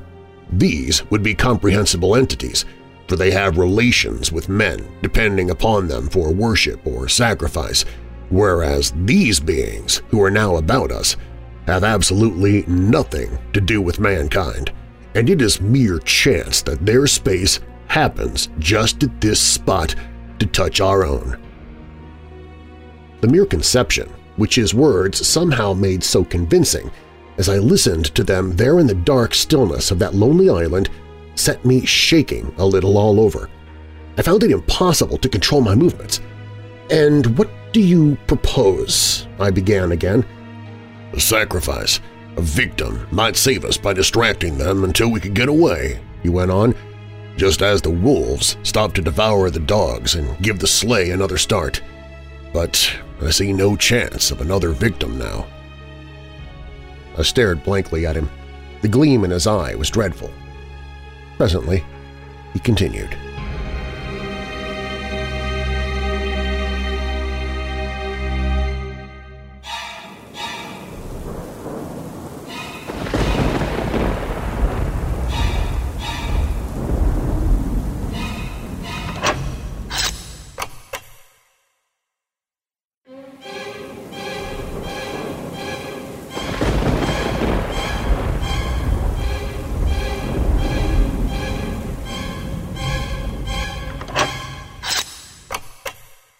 Part 4.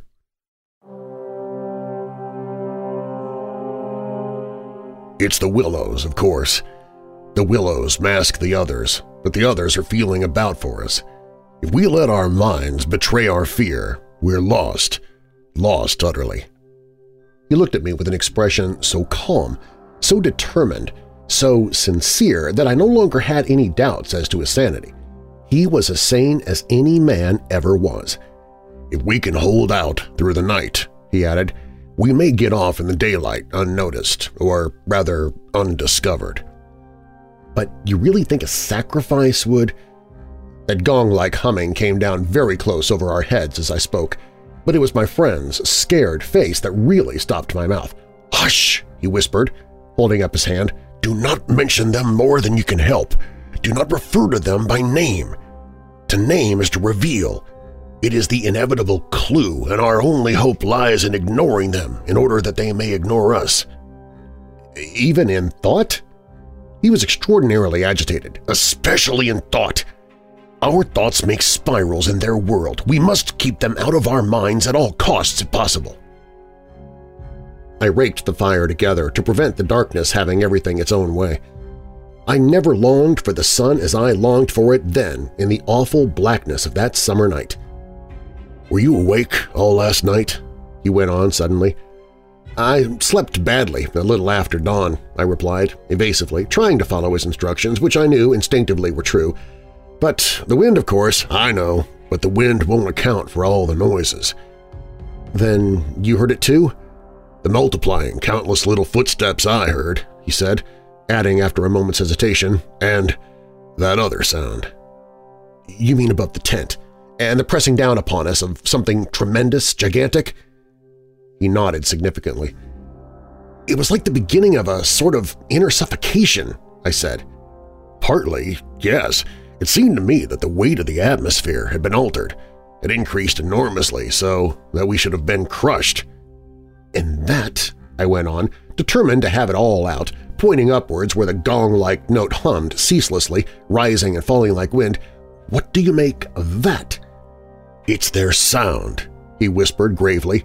"It's the sound of their world, the humming in their region. The division here is so thin that it leaks through somehow, but if you listen carefully, you'll find it's not above so much as around us. It's in the willows. It's the willows themselves humming, because here the willows have been made symbols of the forces that are against us." I could not follow exactly what he meant by this, yet the thought and idea in my mind were beyond question the thought and idea in his. I realized what he realized, only with less power of analysis than his. It was on the tip of my tongue to tell him at last about my hallucination of the ascending figures and the moving bushes when he suddenly thrust his face again close into mine across the firelight and began to speak in a very earnest whisper. He amazed me by his calmness and pluck, his apparent control of the situation. This man I had for years deemed unimaginative, stolid. "Now listen," he said. "The only thing for us to do is to go on as though nothing had happened, follow our usual habits, go to bed, and so forth. Pretend we feel nothing and notice nothing. It is a question wholly of the mind, and the less we think about them, the better our chance of escape. Above all, don't think, for what you think happens." "All right," I managed to reply, simply breathless with his words and the strangeness of it all. "All right, I'll try, but tell me one more thing first. Tell me what you make of those hollows in the ground all about us, those sand funnels." "No!" he cried, forgetting to whisper in his excitement. "I dare not, simply dare not put the thought into words.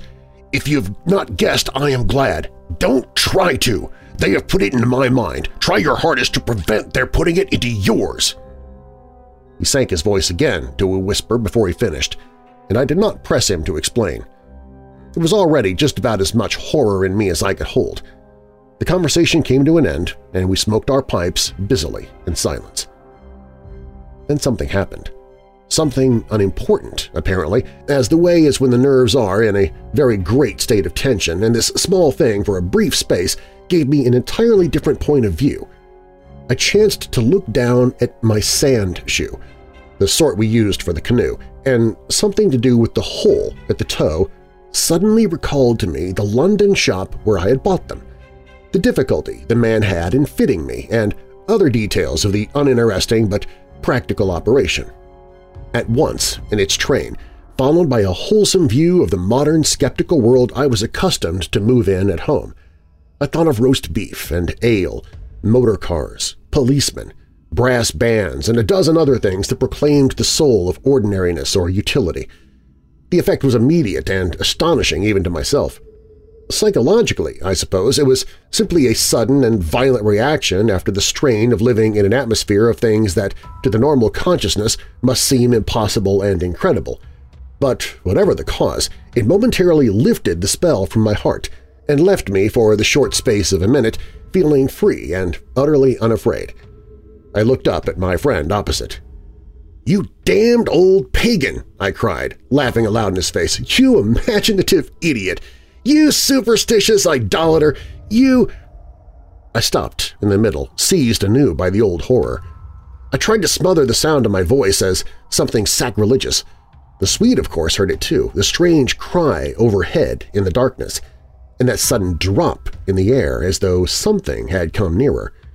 He had turned ashen white under the tan. He stood bolt upright in front of the fire, stiff as a rod, staring at me. "After that," he said in a sort of helpless, frantic way, "we must go. We can't stay now. We must strike camp this very instant and go on, down the river." He was talking, I saw, quite wildly, his words dictated by abject terror, the terror he had resisted so long, but which had caught him at last.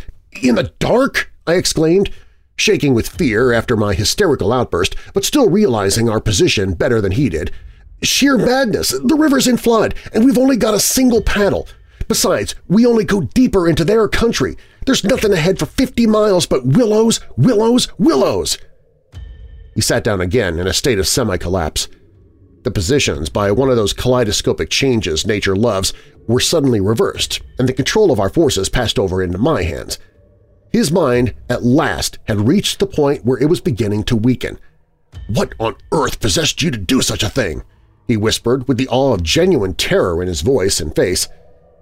I crossed round to his side of the fire. I took both his hands in mine, kneeling down beside him and looking straight into his frightened eyes. "We'll make one more blaze," I said firmly, "and then turn in for the night. At sunrise, we'll be off full speed for Comorn. Now, pull yourself together a bit and remember your own advice about not thinking fear."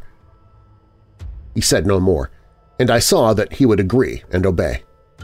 In some measure, too, it was a sort of relief to get up and make an excursion into the darkness for more wood. We kept close together, almost touching, groping among the bushes and along the bank. The humming overhead never ceased, but seemed to me to grow louder as we increased our distance from the fire. It was shivery work.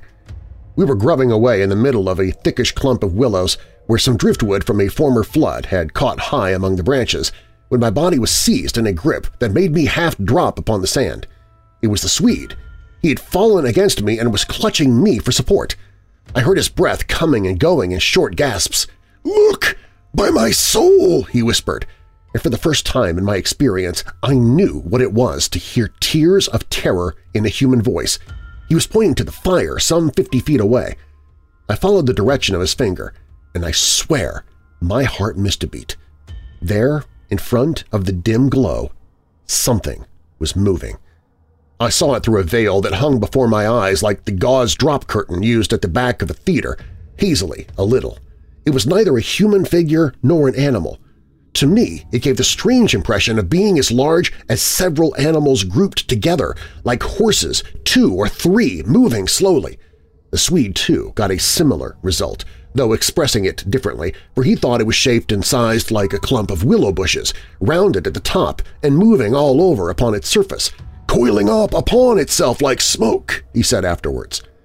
"I watched it settle downwards through the bushes," he sobbed at me. "Look, my God, it's coming this way! Oh, oh, oh!" He gave a kind of whistling cry. "They've found us!" I gave one terrified glance, which just enabled me to see that the shadowy form was swinging towards us through the bushes, and then I collapsed backwards with a crash into the branches. These failed, of course, to support my weight, so that with the Swede on top of me, we fell in a struggling heap upon the sand. I really hardly knew what was happening. I was conscious only of a sort of enveloping sensation of icy fear that plucked the nerves out of their fleshy covering, twisting them this way and that, and replaced them quivering. My eyes were tightly shut. Something in my throat choked me. A feeling that my consciousness was expanding, extending out into space, swiftly gave way to another feeling that I was losing it altogether and about to die. An acute spasm of pain passed through me, and I was aware that the Swede had hold of me in such a way that he hurt me abominably. It was the way he caught at me in falling. But it was the pain, he declared afterwards, that saved me. It caused me to forget them and think of something else at the very instant when they were about to find me. It concealed my mind from them at the moment of discovery, yet just in time to evade their terrible seizing of me. He himself, he says, actually swooned at the same moment, and that was what saved him. I only knew that at a later date, how long or short is impossible to say, I found myself scrambling up out of the slippery network of willow branches and saw my companion standing in front of me, holding out a hand to assist me. I stared at him in a dazed way, rubbing the arm he had twisted for me. Nothing came to me to say somehow. "I lost consciousness for a moment or two," I heard him say. "That's what saved me. It made me stop thinking about them." "You nearly broke my arm in two," I said, uttering my only connected thought at the moment. A numbness came over me. "That's what saved you," he replied. "Between us, we've managed to set them off on a false tack somewhere. The humming has ceased. It's gone, for the moment at any rate." A wave of hysterical laughter seized me again, and this time spread to my friend, too. Great healing gusts of shaking laughter that brought a tremendous sense of relief in their train. We made our way back to the fire and put the wood on so that it blazed at once. Then we saw that the tent had fallen over and lay in a tangled heap upon the ground. We picked it up and, during the process, tripped more than once and caught our feet in sand. "It's those sand funnels!" exclaimed the Swede when the tent was up again and the firelight lit up the ground for several yards about us. "And look at the size of them!" All round the tent and about the fireplace, where we had seen the moving shadows, there were deep, funnel-shaped hollows in the sand, exactly similar to the ones we had already found over the island, only far bigger and deeper, beautifully formed and wide enough in some instances to admit the whole of my foot and leg. Neither of us said a word. We both knew that sleep was the safest thing we could do, and to bed we went accordingly without further delay, having first thrown sand on the fire and taken the provision sack and the paddle inside the tent with us. The canoe, too, we propped in such a way at the end of the tent that our feet touched it, and the least motion would disturb and wake us. In case of emergency, too, we again went to bed in our clothes, ready for a sudden start. It was my firm intention to lie awake all night and watch, but the exhaustion of nerves and body decreed otherwise, and sleep, after a while, came over me with a welcome blanket of oblivion. The fact that my companion also slept quickened its approach. At first he fidgeted and constantly sat up asking me if I heard this or heard that. He tossed about on his cork mattress and said the tent was moving and the river had risen over to the point of the island. But each time I went out to look, I returned with the report that all was well, and finally he grew calmer and lay still. Then at length his breathing became regular, and I heard unmistakable sounds of snoring. The first and only time in my life when snoring has been a welcome and calming influence. This, I remember, was the last thought in my mind before dozing off. A difficulty in breathing woke me, and I found the blanket over my face. But something else besides the blanket was pressing upon me, and my first thought was that my companion had rolled off his mattress onto my own in his sleep. I called to him and sat up, and at the same moment it came to me that the tent was surrounded. That sound of multitudinous, soft pattering was again audible outside, filling the night with horror. I called again to him, louder than before. He did not answer, but I missed the sound of his snoring, and also noticed that the flap of the tent was down. This was the unpardonable sin. I crawled out in the darkness to hook it back securely, and it was then for the first time I realized positively that the Swede was not here. He had gone. I dashed out in a mad run, seized by a dreadful agitation, and the moment I was out I plunged into a sort of torrent of humming that surrounded me completely and came out of every quarter of the heavens at once. It was that same familiar humming, gone mad. A swarm of great invisible bees might have been about me in the air. The sound seemed to thicken the very atmosphere, and I felt that my lungs worked with difficulty. But my friend was in danger, and I could not hesitate. The dawn was just about to break, and a faint whitish light spread upwards over the clouds from a thin strip of clear horizon. No wind stirred. I could just make out the bushes and river beyond and the pale, sandy patches. In my excitement, I ran frantically to and fro about the island, calling him by name, shouting at the top of my voice the first words that came into my head. But the willows smothered my voice, and the humming muffled it, so that the sound only traveled a few feet around me. I plunged among the bushes, tripping headlong, tumbling over roots and scraping my face as I tore this way and that among the preventing branches. Then, quite unexpectedly, I came out upon the island's point and saw a dark figure outlined between the water and the sky. It was the Swede, and already he had 1 foot in the river. A moment more and he would have taken the plunge. I threw myself upon him, flinging my arms about his waist and dragging him shorewards with all my strength. Of course he struggled furiously, making a noise all the time, just like that cursed humming, and using the most outlandish phrases in his anger about going inside to them and taking the way of the water and the wind, and God only knows what more besides, that I tried in vain to recall afterwards, but which turned me sick with horror and amazement as I listened. But in the end I managed to get him into the comparative safety of the tent, and flung him breathless and cursing upon the mattress, where I held him until the fit had passed. I think the suddenness with which it all went and he grew calm, coinciding as it did with the equally abrupt cessation of the humming and pattering outside, I think this was almost the strangest part of the whole business perhaps.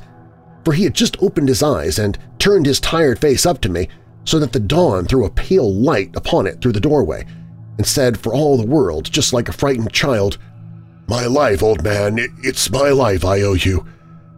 But it's all over now anyhow. They've found a victim in our place."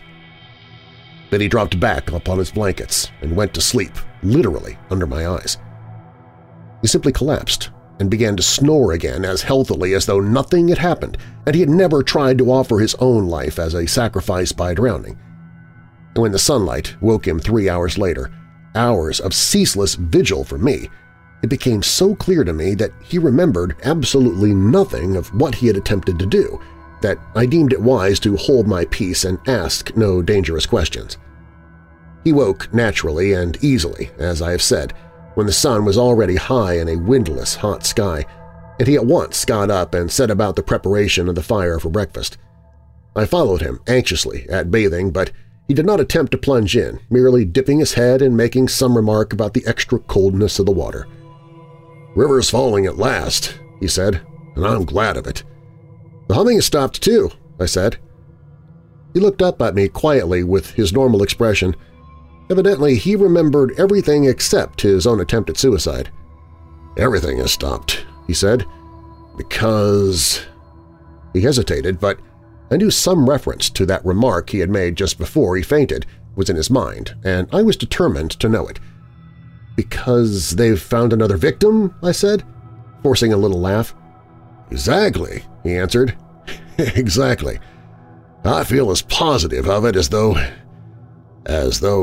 I feel quite safe again, I mean," he finished. He began to look curiously about him.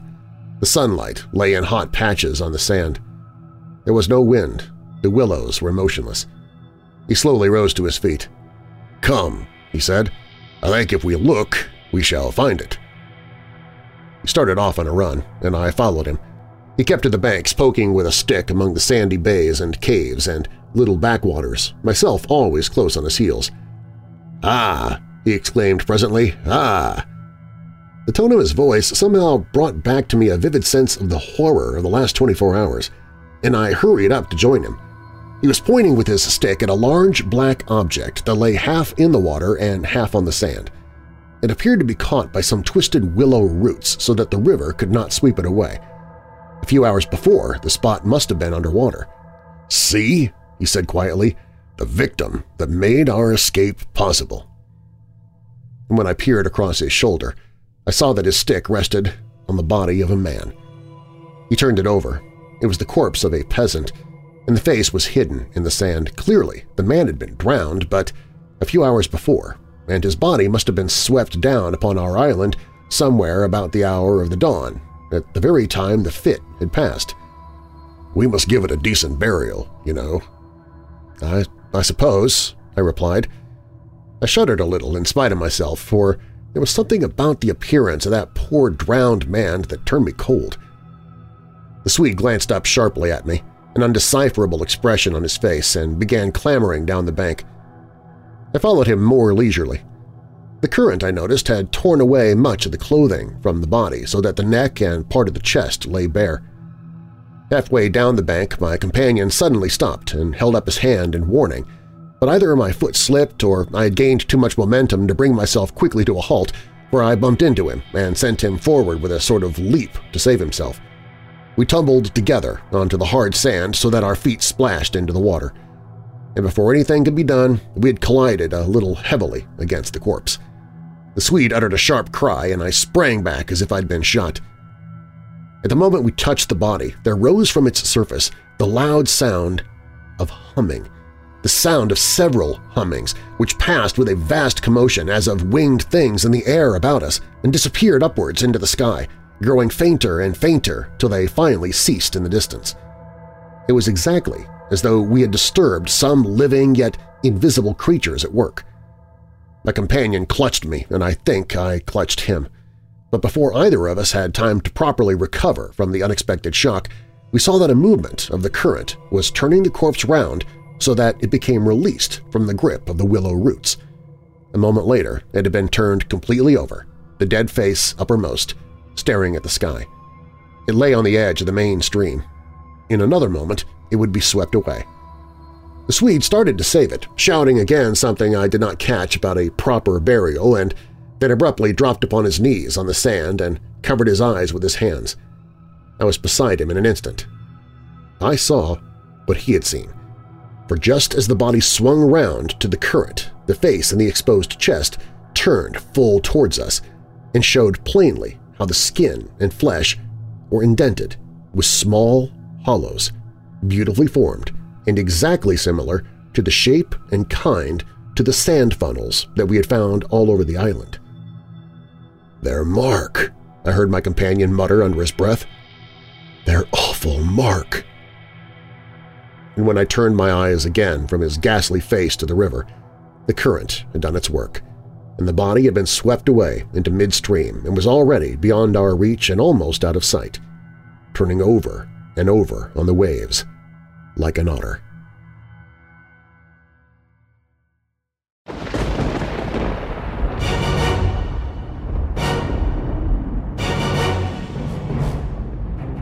Thanks for listening.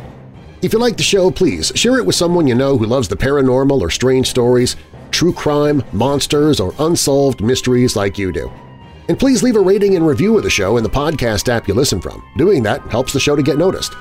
You can also email me anytime with your questions or comments through the website at WeirdDarkness.com. That's also where you can find all of my social media, listen to free audiobooks that I've narrated, shop the Weird Darkness store, sign up for the email newsletter to win monthly prizes, find other podcasts that I host, and find the Hope in the Darkness page if you or someone you know is struggling with depression or dark thoughts. Plus, if you have a true paranormal or creepy tale to tell, you can click on Tell Your Story, or you can call the Dark Line toll-free at 1-877-277-5944. The Willows was written by Algernon Blackwood. Weird Darkness is a production and trademark of Marlar House Productions. Copyright Weird Darkness 2022. And now that we're coming out of the dark, I'll leave you with a little light. Proverbs 11 verse 28. Whoever trusts in his riches will fall, but the righteous will thrive like a green leaf. And a final thought. Your failure does not define you. Your determination does. I'm Darren Marlar. Thanks for joining me in the Weird Darkness.